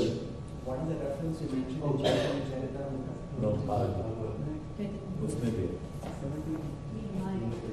Well, Prabhupada mentions it in Adi 17:18. Thank you. Adi 17:18. Gitara Satyapatya. So I looked it up because in the database there's now the Bhanuswami's, I think it's Bhanuswami's translation with Bhaktisiddhanta Saraswati Thakur's commentary. And Prabhupada's word come from Majikand 10:166, Gitara Satyapatya, where it says that he explained the actual purport to Advaita. But Prabhupada said he asked Advaita to explain the Bhagavad Gita. So then I started looking, well, where did he ask Advaita to do it? Well, that's where, a little earlier in that chapter, in the dream, he told him the purport in the dream and used him to explain it that way. When he was trying to explain it to others, he was telling him this way. So Prabhupada's As It Is actually has a history, and this is where it comes from, that's the origin of Bhagavad Gita, as it is, taken from tradition. Yeah. I have a question. Go ahead. Well, we can talk now. I've talked a long time. Thank you, Prabhu, for wonderful class. I had two questions. One is, you mentioned, you give new light to this meaning of Sankirtan. You said that it would, any activity which is put together thoroughly, intensely and perfectly. But a lot of the times when that word comes, in the purport it's translated as, and even we use it as congregational chanting of the holy name. Well, sun means together with devotees also, right? Yes. Yeah. So, like, according to how you were explaining, Sankirtan can mean class together, it could mean book distribution together, it could mean scientific preaching, which Prabhupada also mentions in Purport 5th chapter. But why most of the times it is when it comes in congregational chanting of the holy name, Sankirtan. Usage changes, I guess, and that we start that way. I mean, we do Sankirtan in the temple when we have a kirtan. I mean, the ISKCON usage is when you do it in the temple, it's kirtan, but when you go outside, outdoors, it's Sankirtan. The meaning changes. I mean, once when I was a brand new GBC and I was handed some, during a bad time in ISKCON, gone through a bad time, and I just went to a certain temple, and there was one devotee, a brahmachari, who his usual service was to take some devotees out to the airport to distribute books. And I was standing there talking to the temple president, and this brahmachari came up and said, can we have the van to go to the airport for book distribution? And the temple president said, no. He says, we need it for Sankirtan. They were going out to the baseball stadium to distribute pennants and hats with the name of the baseball team on them to collect money. And that's when I realized the meaning of the word Sankirtan had changed. Because if it didn't bring in money, he said, no, we need it for Sankirtan. So things drift sometimes. Anyway, so that's not the usage of Sankirtan. But it does apply to all these things. When Lord Chaitanya, Param Vijayate Sri Krishna Sankirtana, all of these things are there. When Sankirtan is fully realized, when it's Vijayate, with Sankirtan, these things will happen. There's a list. Cheto Darpana Marjan. The heart will become, the dirty things will be removed. Baba Maha Davagni Nirvapam. You should see these things happen. The fire of conditional, forest fire, material life everything. And one after the other. Shreya Kaya Vachandrika Viduranam. That's an interesting one.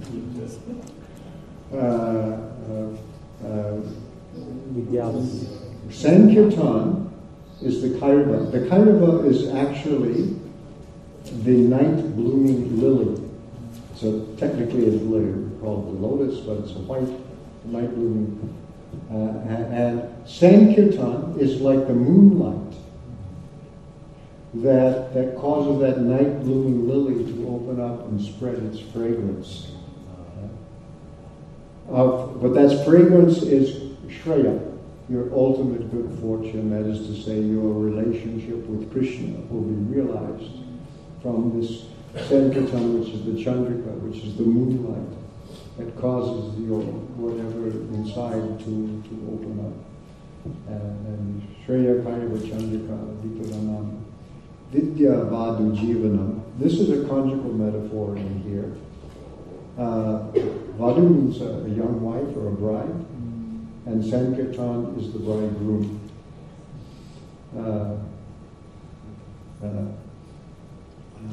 Shreya Kaiva Chandrika Vidya Vadu Jivanam.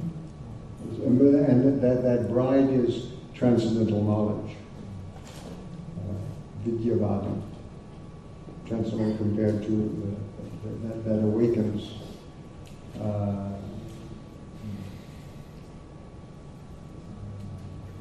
Anandam Buddhi Vardhanam Patipadam Purnam Nitashvan, the ocean of transcendental increases, then at every step for a full taste. And these are the things that will happen. And then you become purified entirely. Sarvatma Snapanam, it's a bath for the entire self. You may ask, how can anything that's so intense and be so pure? Well, because it's a snapanam. The whole self, body, mind, soul, intelligence, all becomes purified. These are the benedictions that take place when Sankirtan is achieved. So that doesn't mean just one thing or the other. The whole endeavor of it is the Sankirtan movement. And Prabhupada did other things. Part of Sankirtan is we have temples, we have deities, these are all part and parcel of the whole thing to bring about this transformation. Okay. Mm-hmm. Hare Krishna, thank you so much. Very nice class. I have a comment and then a question. I was inspired by this discussion of Sankirtan. The prefix san not only means intensely and perfectly and completely, but also together. Mm-hmm. And that was interesting that it means that, and it reminded me of the verse where Prahlad Maharaj is saying that some yogis will go to a secluded place and practice vow of silence for their own liberation, but I'm not satisfied unless others, I want to go to the towns and bring everybody along, right? But it's not complete and perfect unless everybody's invited, you know. Mm-hmm. I think that's part of the meaning of Anandam Bhuti, the ocean should always be increasing. Huh? And the question was, in the beginning of class we talked about the Paribhasha Sutra of Bhagavatam. Do our acharyas tell us of the Bhagavad Gita, whether there's one shloka that's the Paribhasha? Well, I haven't heard anyone mention it in particular.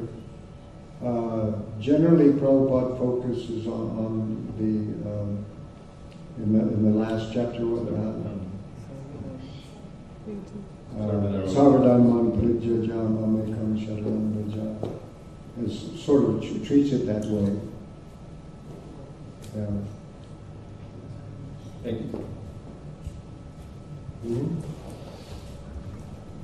Hare Krishna Prabhu. So one of the purports that we were reading earlier on Srimad Bhagavatam, right? It mentioned that you should not learn Bhagavatam from people engaged in sex life. So how do you understand that purport? Does it mean you cannot learn it from any grahastha? You cannot learn from? Does it mean you cannot learn Bhagavatam from any grahastha? Grahastha. He means illicit sex. So Prabhupada talks about in some place it's in the Bhagavad Gita, the brahmachari grahastha. The grahastha is also considered a brahmachari. He follows the strict principles in grahastha life. That is to say, he only has sex for the propagation of children. And otherwise you abstain. Then you're considered a brahmachari, even though you're married.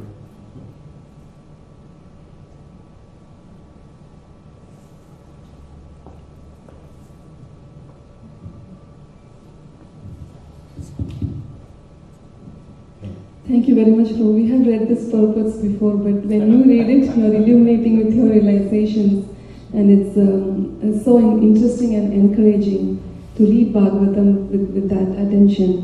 My question, two questions. One is, it said that we should have the speaker and the listener, but sometimes we can't come to the temple and somebody who has realized speaks it and hear it, so we just read it. So at that time, how is the purpose served? And also sometimes we just hear Bhagavatam while doing something. But here Prabhupada says that simple hearing is not sufficient. So with rapt attention, when a day that's filled with so many things, even devotional activities, how is it that with rapt attention, with just hearing in the tape, will it not serve the purpose? Means we do devote some time, but with rapt attention, how is that purpose served? Well, Prabhupada did discourage having Bhagavatam is background, just something going on in the background all the time, Although, if you're driving a car, you want to have something playing, and so you can't always do it all the time. I suspect it's better to have. For example, when you chant japa, japa means rapt attention. You can chant the Hare Krishna Maha Mantra on 3 levels. There's Namaparad, Namabhasa, and Shuddhanam. And so I can,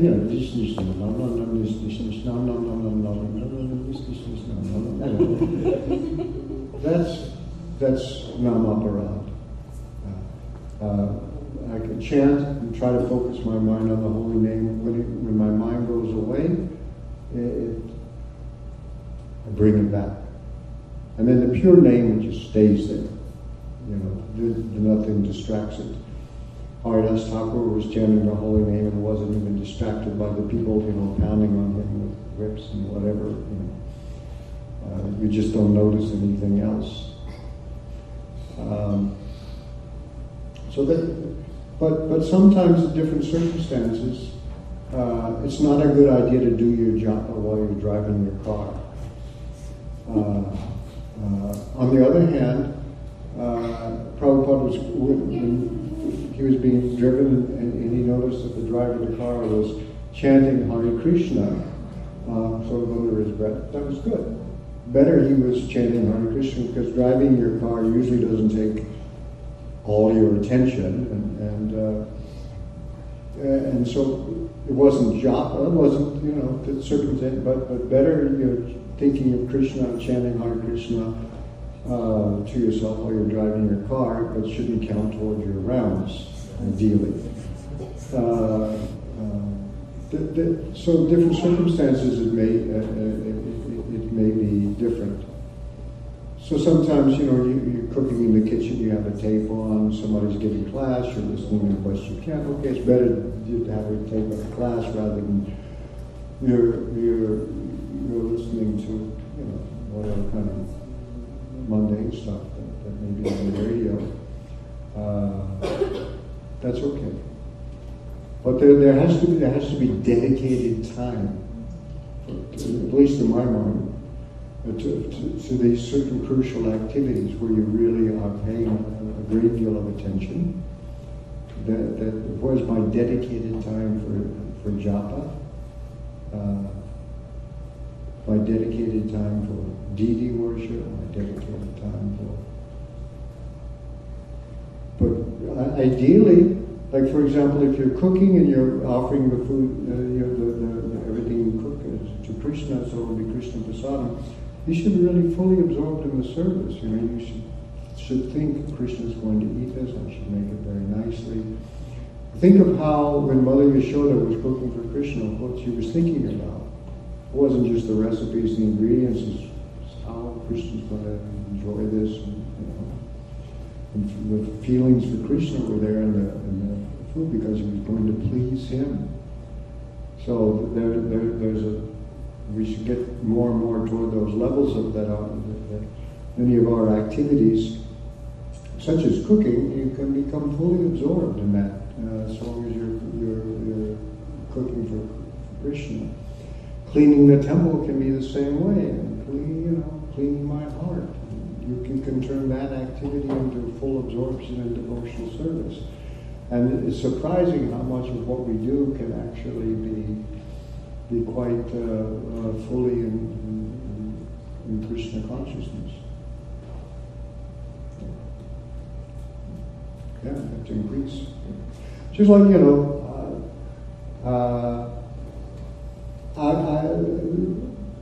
5 years from now, if I'm still on the planet, I can read this same text and I'll see things I didn't see before. There's no end to how much these things increase. Hare Krishna, thank you for the nice lecture, and it had many nice points. But one point that really I could relate to was the thing that where you mentioned, become pure in mind through actions. I could relate that because if you don't work on purifying your actions, right, it becomes harder to progress in devotional life. So that was a very good point. Thank you. Good. That's why we're given a whole lifestyle by Srila Prabhupada, so that we can learn how to make all our actions. And as I said, even householders, people with mundane. I mean, Prabhupada, for a long time, he was maintaining his family, 6 children, expensive. Even those days in India.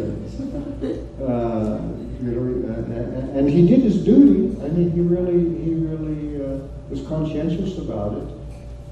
And he was thought by his godbrothers to be not very important person, because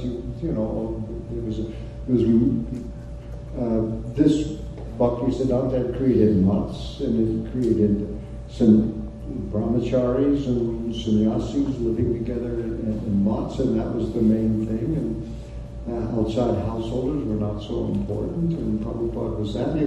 Practically, he was running the Bombay temple at a certain point, but he was not still very important. And I think the temptation is always there to forget about advancement in Krishna consciousness. We're the opposite of the material world. In material activities, everybody wants to become bigger and bigger and bigger. In Krishna consciousness, you become bigger by becoming smaller. And people don't really know that very much. And I've seen in our own movement where we've had so many big leaders run into trouble and fall down, but they were on the path of becoming bigger and bigger. And if I really want to become a big deal, I have to take sannyas, and they take sannyas. And now I also have to become a GBC, to become GBC, and then I also must become a BBT trustee, and then you get all the points, things like this, and not everybody is like that, but some people, wow, look at all they did, and then they ran into so much problems, but they were becoming bigger. So one has to advancement in Krishna consciousness. We advance by becoming smaller. I mean, there's a point to being Trinadapi Surichena,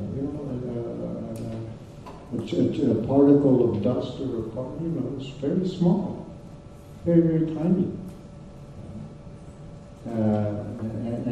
And so that's what one has to become, like that. Trinadapi Torah, Surichena. And if somebody insults you, he's just like a tree, and it bounces off.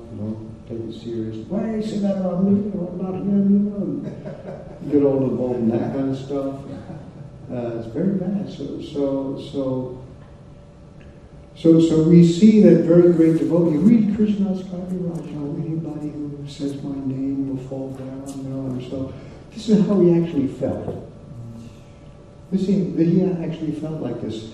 And therefore, sometimes spiritual people, you're so masochistic, you don't have proper self-esteem, low self-esteem is a real problem.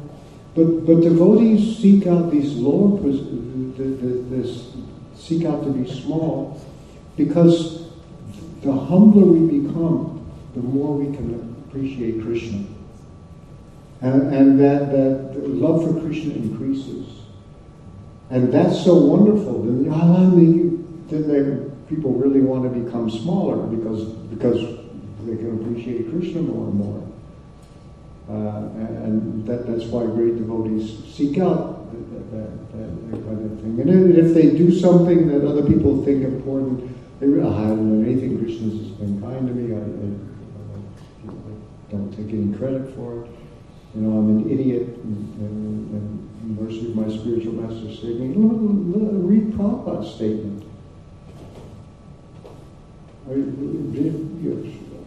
You know, I was told when I was a young man to preach in the West, I couldn't do anything because I was so attached to House of the Life until I was an old man. Then finally, in my fag end of my life, I came here to America to do something, to try to please my spiritual master, and I couldn't do anything. But my spiritual master said, you American boys and girls, and you're helping me, and now at the end of my life, I can say I've accomplished something. You know, that's how he thought about himself. And if you were actually in Srila Prabhupada's person, you know, he was like that. He just was not full of himself at all. It was quite the difference. I remember one time in New York, we were seeing Prabhupada off, and when Prabhupada was leaving airports, it was more fun than when he was coming, because coming was always a big thing, you know, but sometimes it was just a small, intimate group of people taking him when he was leaving. So he was leaving a New York airport. But this time, because it was a festival, there was a kind of a crowd of devotees with him, not as big as when he arrived, but still. So Prabhupada, in those days airports, you could go all the way up to the boarding gate, you know, and all this other stuff. So Prabhupada came into the boarding gate, and he was surrounded by a lot of devotees came in with him, and he was sitting on the seat, and other devotees were sitting on seats next to him and some on the floor, and they were just talking intimately with each other, you know, familiarly. It wasn't a ceremony. And then people were standing around trying to hear what the conversation was about. I was sort of on the outside of the group, you know, so okay, I didn't make it into the close thing. But because I was on the outside, I noticed that there were other passengers who were boarding the plane, and they couldn't even get in the boarding area because the devotees were filled with devotees. And one of the gate agents was trying to get devotees to move. And they would come and tap them on the shoulder, and they just brush him off and pay attention. So I thought, well, this doesn't look very good for ISKCON, you know, we're not being like civil. And so I tried to get some devotees to get out of the way. They did the same thing to me. They just brushed me aside. So then our GBC was Rupanuga was next to me, and he was like, has command presence, as they say in the military. So Rupanuga tried to get people to move, and they wouldn't do anything. So finally what Rupanuga did, there was a little table, you know, I had these rows of chairs or tables, cemented to the inside. He jumped up on one of these tables and he went like this, all devotees, leave the boarding area immediately. And all these people looked up at him all shocked and offended. And before anybody could move, Prabhupada got up and started to walk out. And Prabhupada said, Rupanuga said, not you, Srila.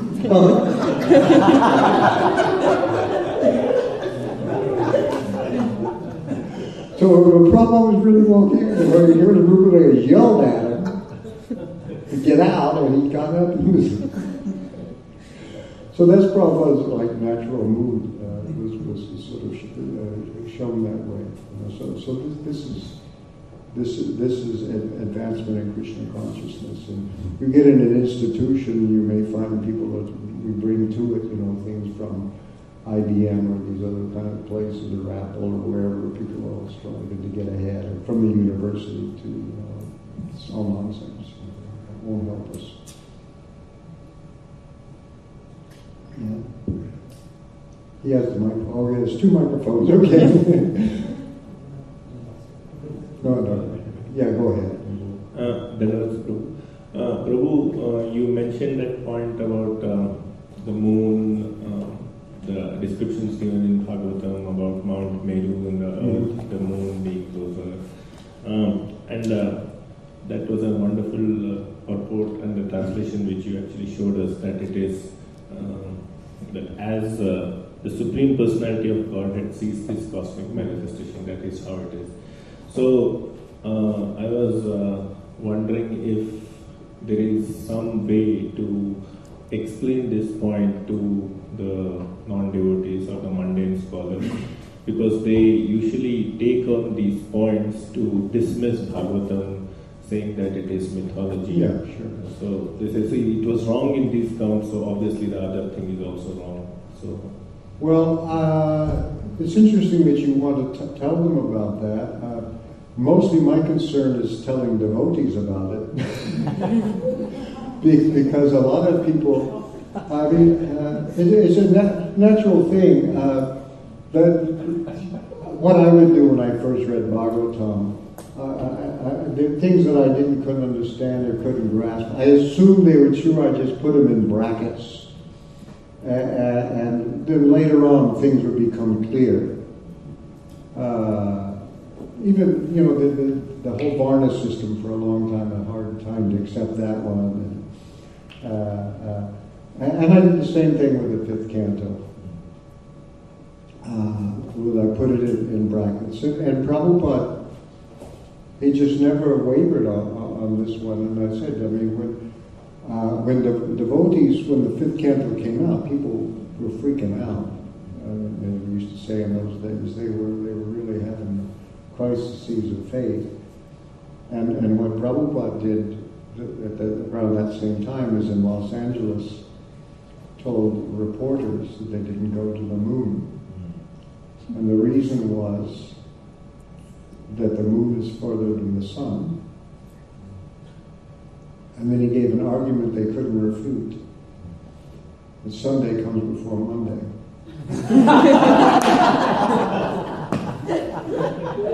He did.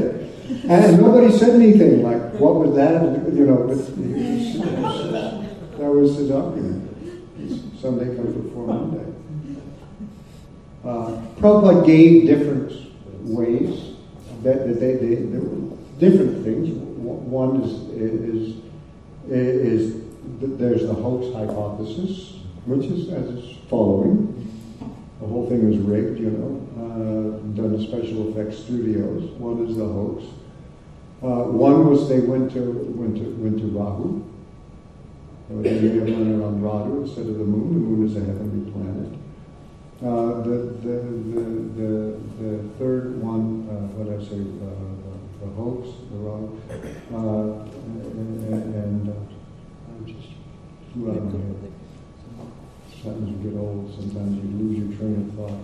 We haven't seen Earth, you said earlier, right? So yeah, we haven't even been to the Earth. The other one was that they could have gone to the moon, but they couldn't enter into the atmosphere. That's right. I'm sorry. So that's true. They didn't enter the atmosphere. Even everybody believes that. So they could have somehow gone there. And that's why, we haven't even been to the Earth. I mean, people see the Earth differently too. Now, the question I don't know is, does the way we see the Earth and the world around us through our limited senses, can you map it onto the Bhagavatam in some way? I have no idea. I mean, I think there's always room for further research. To me, we need a science of biocosmology. The Earth, the universe is a living being. I happened to somehow, I was looking at some medical book in Sanskrit, parts of it, or at least a translation of one. But the name in the medical book for the spinal column is Merudanda. Well, then there's Mount Meru, and then you have those like the hip bones, those mountains, and so it is a kind. And you have the life hairs, and I think of the devas as sort of neural nexuses that I mean, now people have been digging around in the body for so many years in the West, finally discovered the enteric brain. There's so many neurons around your guts that it makes a whole brain system. And, how many other brains there are, nobody has yet figured it out.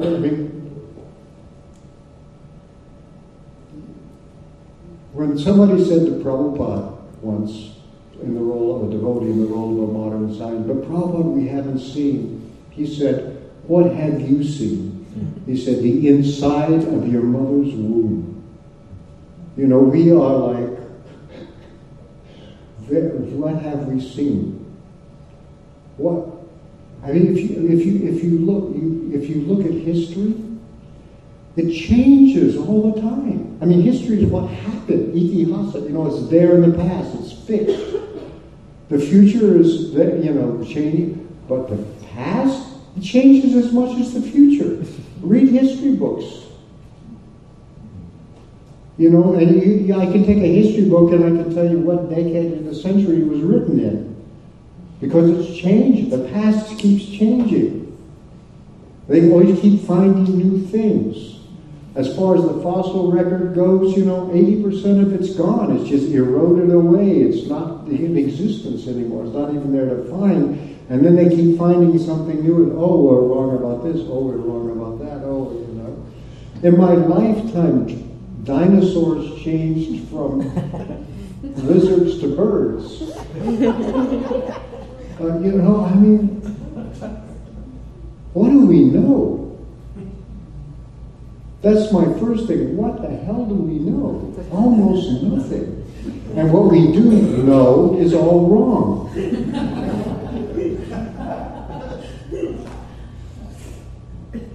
That's my first thing. Sense perception is not really very reliable form of knowledge. Lots of philosophers have noticed this. And once you get a little bit remote from immediate, even what's in front of you, you have a hard time sometimes. You know, when eyewitnesses, there's been research about people who have seen an accident and their memories. I mean, people's memories are so crappy. I'm sorry, so bad and anyway, it's Kali Yuga. I don't have very high expectations for anybody to understand anything anymore. But yeah, I'm not really particularly worried about it. All I can say is this is the way the universe appears to the Lord, and I would assume the Devas to some extent.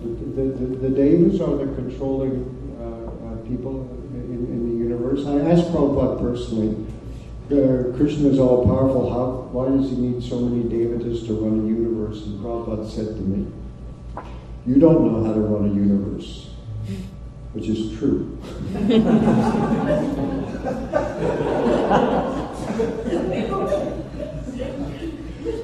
Because, you know, Prabhupada always says 330 million, right? No, 300 million, 33 million. But it's actually 33 crore, which means really 333 million. That's how many devas there are. Which to me is like a nervous system, you know? I mean, like there's a whole lot of devas around. So we only see like a little bitty slice of what's going on around us.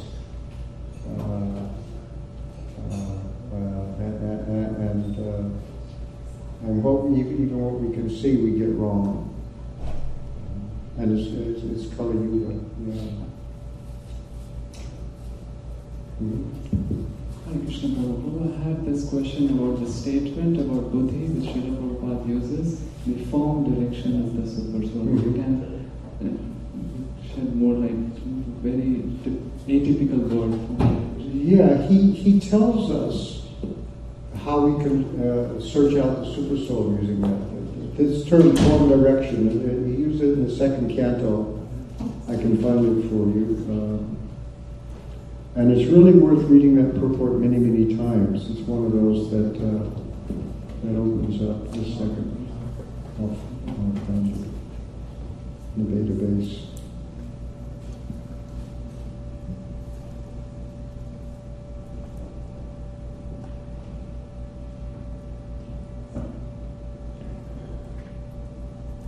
Yeah, it's very interesting. It's 2235. The verse is, the translates the verse, the personality of Godhead, Lord Sri Krishna, is in every living being along with the individual soul, and this fact is perceived and hypothesized in our act of seeing and taking help from the intelligence by buddhi. What says buddhi adipihi. So Prabhupada says how you can perceive the Supreme Lord by reason and perception.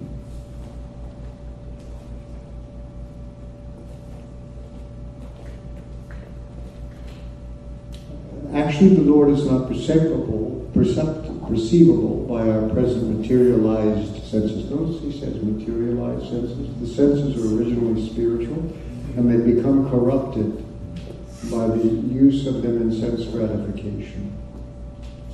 So, by chanting the Hare Krishna mantra, we are using our senses. Just when we do japa, there's the tongue, there's the ear. The tongue is both a karmendriya and a gyanendriya. So we're dematerializing our senses. You have to be, the world to a person whose senses are dematerialized will look differently.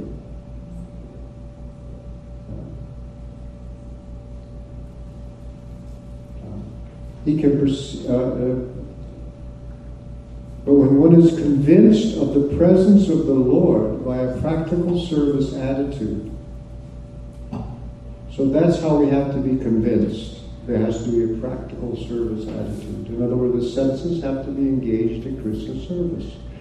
When we see that act of sense gratification is the act of atheism. I am the enjoyer, here's the sense object for me to enjoy. Then God disappears. Even religions that have regulated sense gratification, okay, God is there, but he's over there somewhere. He's up there in heaven, he's very remote, I'll go to him when I die, but actually his job is remotely to arrange for my sense gratification. Right? It's karma kanda religion. If you really want God to appear there, then we have to use our senses not for our own enjoyment, but for Krishna's pleasure. When we honor prasadam, we say, oh, this tastes so good, Krishna must have really liked it. I'm not thinking of myself as the enjoyer of this, anyway, all the senses, this is the practical, when Prabhupada says practical service attitude, that I'm not using my senses when I am the enjoyer of the result or of the activity. And he says, so then there is a revelation by the Lord's mercy. A revelation just simply means what's there, it's shown.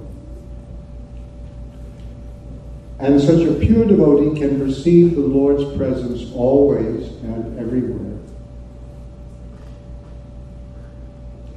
He can perceive that intelligence is the form direction of the Paramatma plenary portion of the personality of Godhead. So when he uses this term form direction, that he is the form of the Lord by which he's giving us direction. And then he gives a procedure for the common man.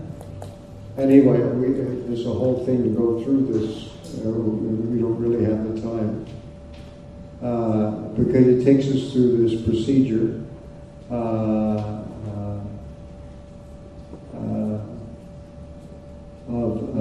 how we are operating.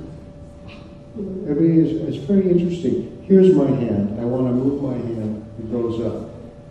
How did I do that? I have not the faintest idea. All I know is this piece, it goes, and it's not me.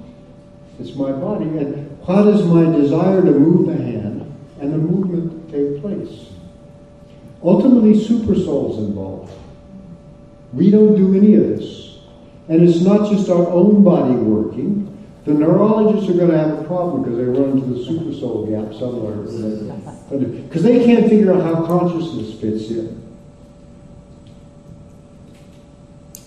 I mean, just my ability to undergo experiences. That's what we mean by consciousness. See, this kartals, right? It's a thing in the material world. My body is a thing in the material world. But I undergo experiences. I'm not just an object. I'm a subject. I have significance for myself. This pair of kartals only has significance for others. Prabhupada said, what is the difference between a live body and a dead body? And ultimately, it's this consciousness means the ability to undergo experiences, to have significance for myself. And materially, when you investigate the body, you never get to consciousness. It doesn't fit in. That's because it's a different ontological entity. It's not a thing. It's consciousness. It's irreducible. And there are these two things that come together to make the world. It's the Krishna's one energy is his prakriti, Bina prakriti asada, and the other energy is the jivas. And they come together. The one doesn't come out of the other. They're fastened together. And who fastens them together is the super soul.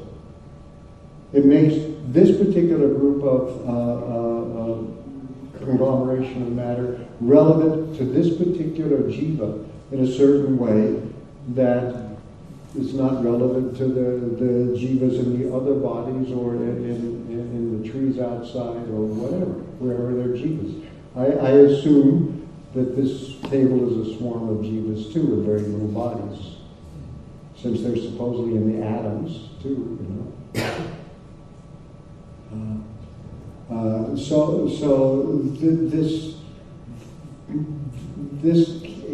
You just can't get there. And you keep reading about it all the time. You know, neurologists trying to figure out what is consciousness, and it just doesn't fit together. And that's because it's just a different category of things.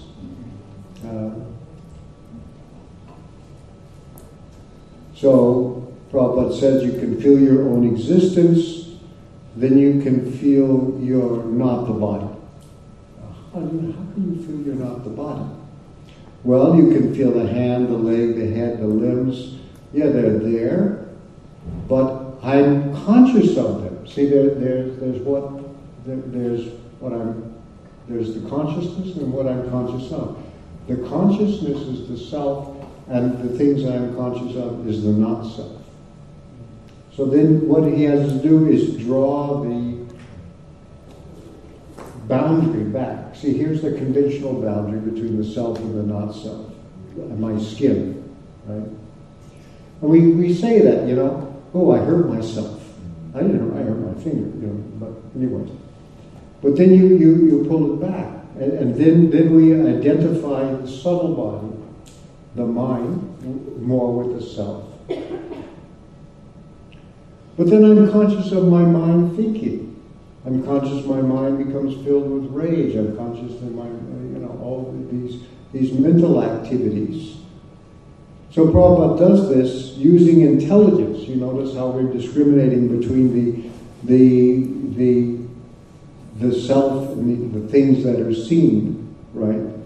The seer is the self and the things that are seen. So you pull back the boundary.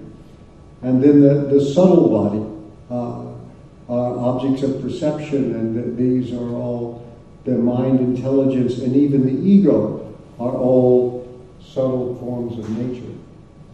So we can observe the mind is working.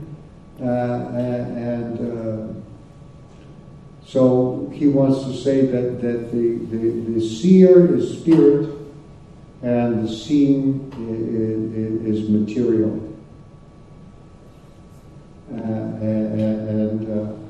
Then at this point he says, now how do we go through this procedure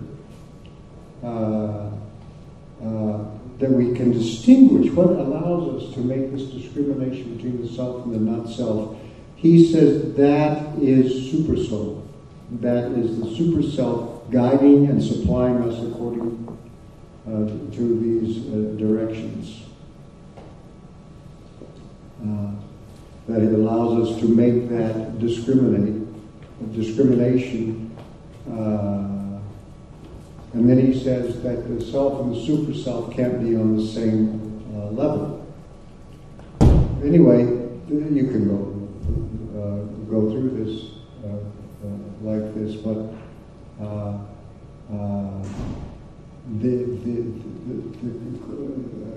by this you can really come to first the idea of yourself as being not the body, which at a certain age becomes very good news, and which is even better news that I'm not the mind, because the mind is really, it's got garbage in it that stays there, you know. I still got part of my mind that can probably, you know, do like a 1950s disc jockey and stuff that doesn't quite go away.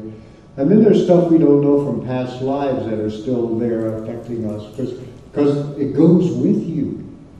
You know, death means the separation of the subtle from the gross body, but you're not liberated from the subtle body at the time of death. And because you still have a subtle body, you get another gross body. So the real liberation is liberation from the subtle body. And so you have to start looking at your own mind as a stranger. Just as my gross body is a stranger, so my subtle body is the not-self. But to become a self, that personality that we truly are, that just like each of us are individuals with our own individual capacity, which comes out in relationship to other people. So similarly, in relationship to Krishna, we come to find out who we are, our actual relationship as a spiritual being. It develops in that way. We're not like, I mean, it's very interesting if you read the Yoga Sutras or you look at Sankhya Yoga, how you become isolated. It's really fascinating. It's kind of an interesting performance of just withdrawing, you know, the consciousness away from everything else until you're just really isolated. I mean, the non-theistic Sankhya just ends up with a bunch of isolated jivas.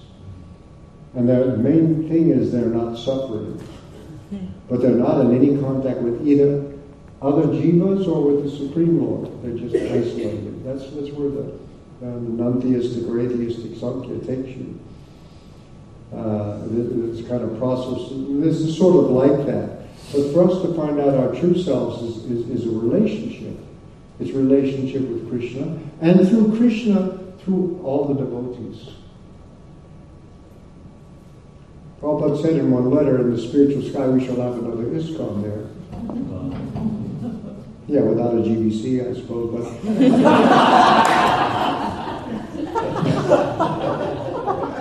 Otherwise, who would want to go? But we are related as spiritual beings. I assume the other ISKCON will be in Chaitanya Lila, by the way, because I mean everybody who was a Chaitanya Bhakta was not a Krishna Bhakta. Whereas Murari Gupta was a Ram Bhakta. So they would have. So we have two positions. Spiritually, one in Krishna Lila, one in Chaitanya Lila, and that transcendent ISKCON will be in Chaitanya Lila with Prabhupada and all the people who made it back to Godhead. And I assume there'll be a stream of people coming. Some people, you know, we have some others will have to churn again a few times maybe before we go back to Godhead. Get there, you know. Yeah. It'll grow. Yeah. you have a question? Yes, thank you so much. It was very enlivening to know Srila Prabhupada's confidence on the books and then finally opening society for finding the readers to associate. So that was a good point. Thank you so much. Couple of times or more you actually talked about GBC, and my question will be more on that aspect. You also here actually, at least we are very lucky to have leadership of Shishika Prabhu where everything is going in good way. And we like to see more and more times you coming here because, just listening to one purport probably unknowingly would have gone through but not realizing anything out. So please come. That's our request to you more times. Sure, I'll be happy. It was a very nice place to be.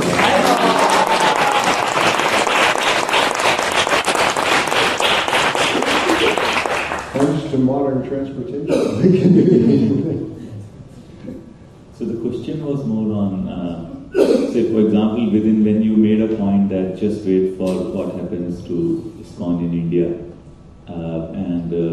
whenever small trips we make in India, also you see there's a difference already between how ISKCON Vrindavan runs and ISKCON Mayapur runs, and now with so much of inflow of attention, monetary, going in Mayapur also, and slowly Srila Prabhupada's disciples disappearing. Where next generation Srila Prabhupada's gurus are coming, unknowingly disciples, grand disciples, not understanding mood, they're taking, that my guru is there are various problems going. You at a GBC level, Prabhu, how are we ensuring that the mood and mission of Srila Prabhupada is kind of intact and polarization of India doesn't happen that way? I've retired from the GBC. You should know that. Right now I've been liberated. But I did that service for a long time. It's very, very difficult service to do.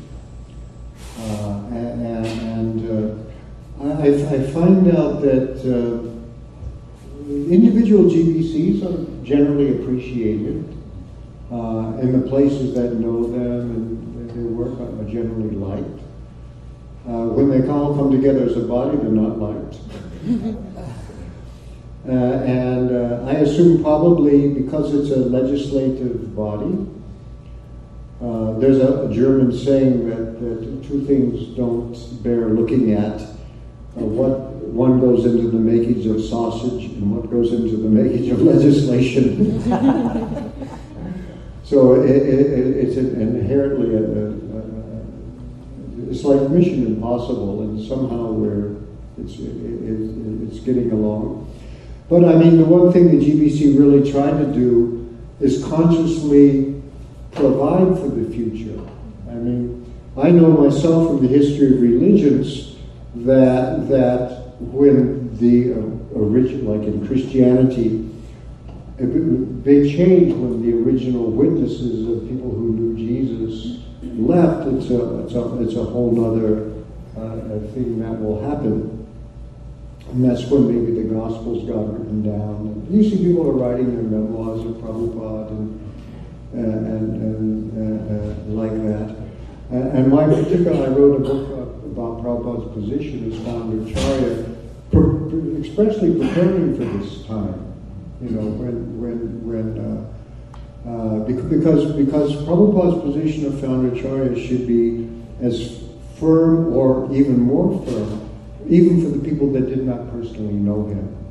Because that founder Acharya, because here's how you should think of ISKCON.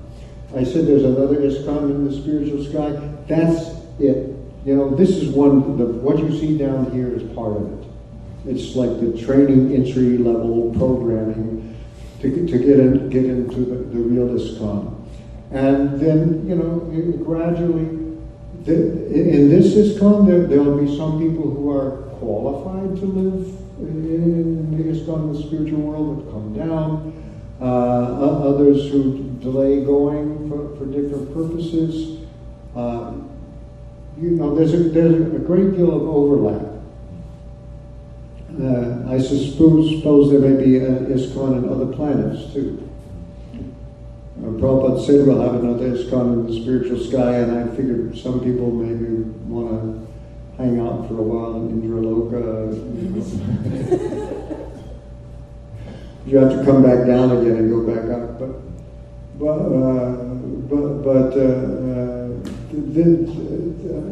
This, and what I like about the temple of the Vedic planetarium, that is kind of embodies the transition. It shows us the world as Krishna sees it, or at least a map of the world as Krishna sees it, because the map is still, again, not the territory. It abstracts from reality, but that shows the path back to Godhead.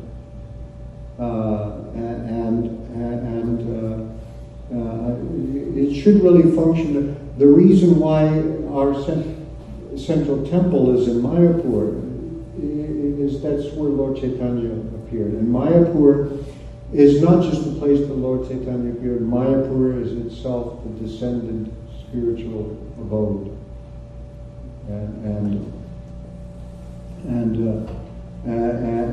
there's a transcendent Mayapur of Chaitanya Leela, and I assume that there will be communication back and forth for the future of ISKCON. Prabhupada has told us everything we need to know, really, to make spiritual advancement. Now, all of us, here's the path of Krishna consciousness, right? Here's the beginning, and here's like the pure devotee end of things. There's lots of, it's a long way. I think for us, it doesn't matter so much whether one is here or here or here or here. People will be strung out along this path. The main thing is, wherever we are, what we should judge people by is not where they are on this path. We should if somebody is sincerely trying to get better, that person's in good shape. If I get so far this way, this direction, up on the path, and then stop going forward, I can slide back.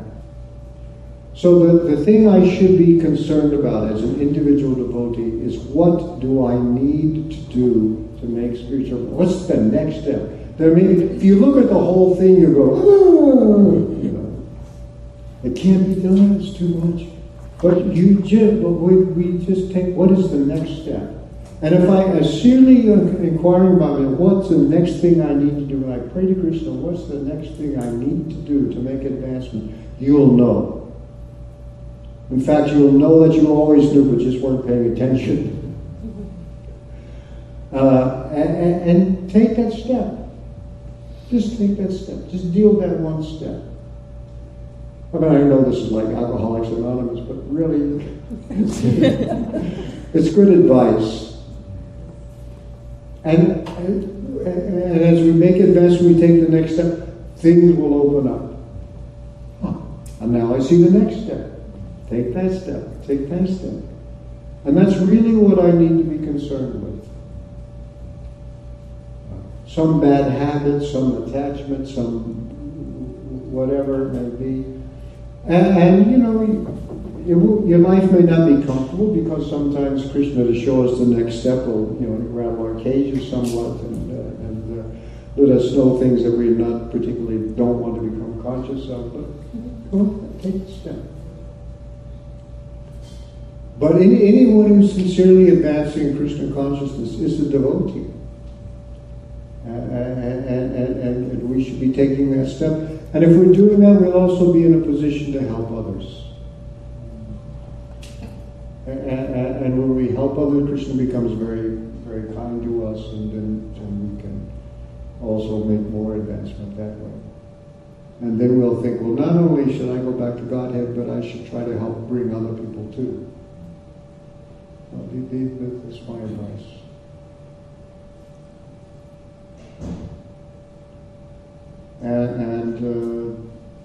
Krishna will take. Prabhupada Bhaktisiddhanta had a mission, and to some extent it looks like it collapsed.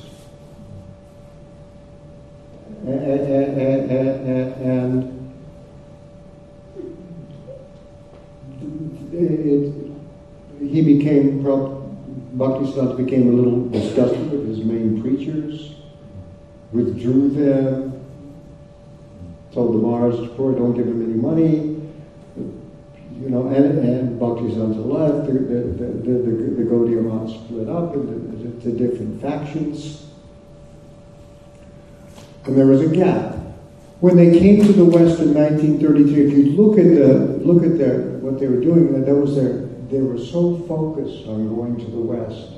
Bhaktisiddhanta quickly got temples all over India, a couple in Burma, and then the next thing was they were so focused on that, and they Prabhupada watched what he did.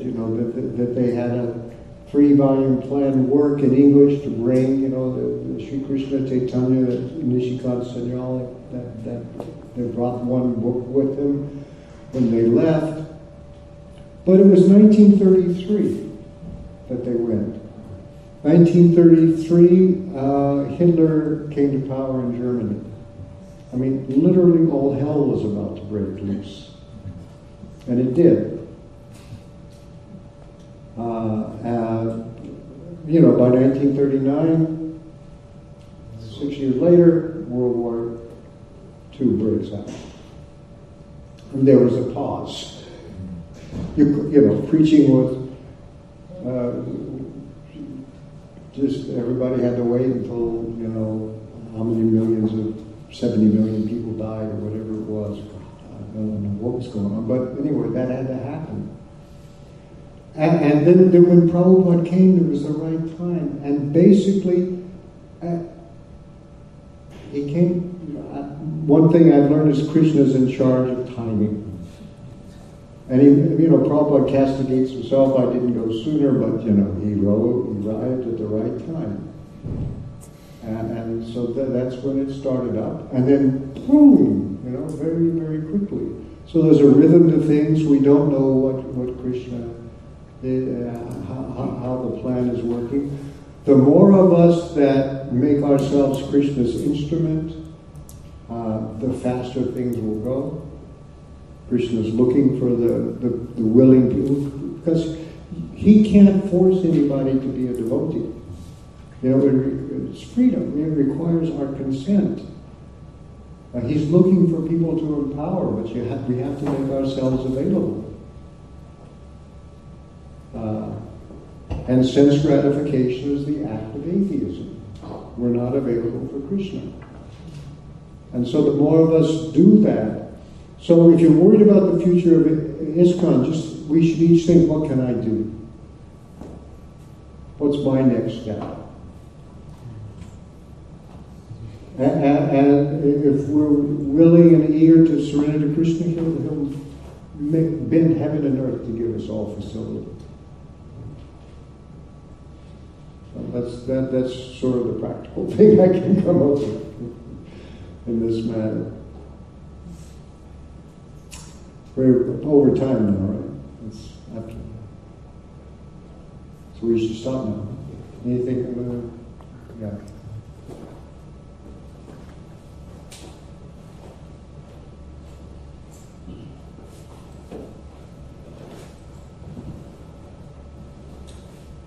It's been a life-changing experience just sitting with you for a few hours and hearing what comes out from your heart.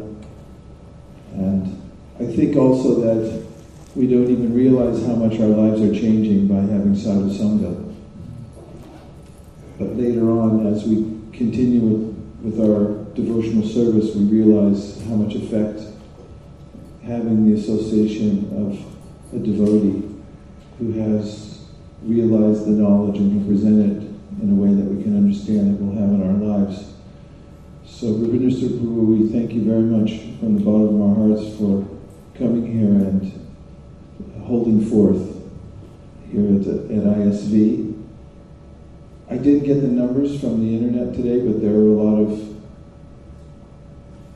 Do you have the numbers? We'd like to thank all of our internet viewers today. Please, everyone, give them a hand and welcome.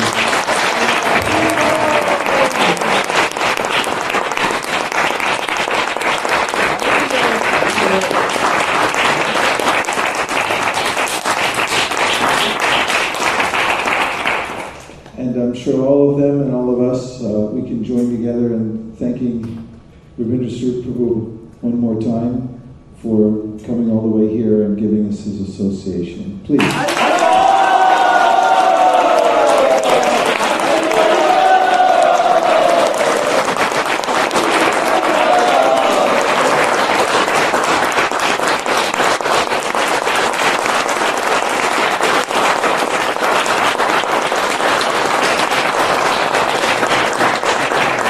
I have to thank you for your association. I really very enlivened to see such an enlivening group of devotees here, and especially like Vaisheshika Prabhu. I met him when he was like 17 or something. This big, tall guy with huge hands and feet. I think my wife showed him how to do arti for the first time. He just received second initiation. Come to do Sankirtan in Philadelphia. He's my favorite Sank. I told him once that he's revived my faith in book distribution. We went through a very discouraging period, at least to me discouraging period. He was probably never discouraged, but anyway, I was. And his book that's coming out is really, I was able to ask him to look at some of it, and it's a great book. He's doing much more for the Sankirtan movement than I can ever do.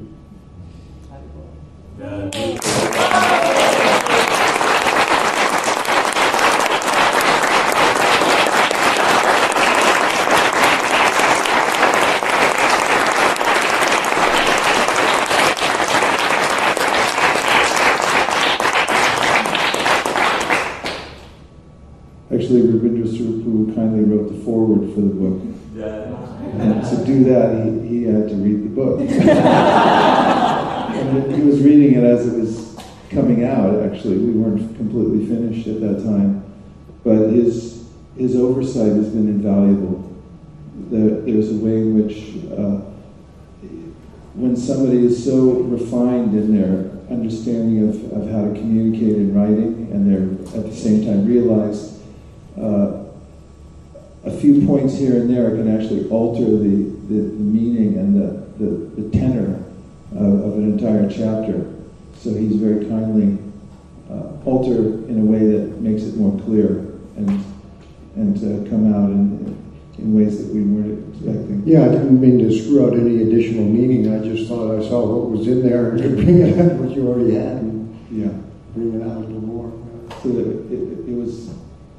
we felt, Keshav Bharati Maharaj also working on the book, and over the last few months we developed a really close relationship, closer. We were already feeling close. In fact, when I went to Philadelphia, because some devotees there were working together to help bring up the book distribution, and Rabindra Sri Prabhu was the temple president at the time, and also the GBC, and we had a meeting with the council there, and we meaning the Sankirtan team I was assisting, had a lot of requests. And before the meeting, some of them were saying, well, we can't get all these things. There's too much to ask. But we sat down with Rabindra Sri Prabhu, and the person kept reading off the list, asking, we need a new book room. He would say, granted. He'd say, we need a bulletin board downstairs. Granted. Everyone, he kept granting over and over again. And I looked at him and I said, wow, you're really into this. He said, I was there. I was there with Prabhupada. I saw what his mood was and about book distribution. He said it with such strength and conviction that it really moved me. And I felt really indebted to him for that mood. And that's why I asked him to write the foreword, besides the fact that it's the stature that he has of being one of the trendsetters in ISKCON as far as guiding the ideology of our movement in significant ways. And so it's been an edifying and very powerful experience working with you. And we hope that this is the beginning of a regular and long relationship with you and all the devotees here in our community. One more time, Rabindra Sri Prabhu.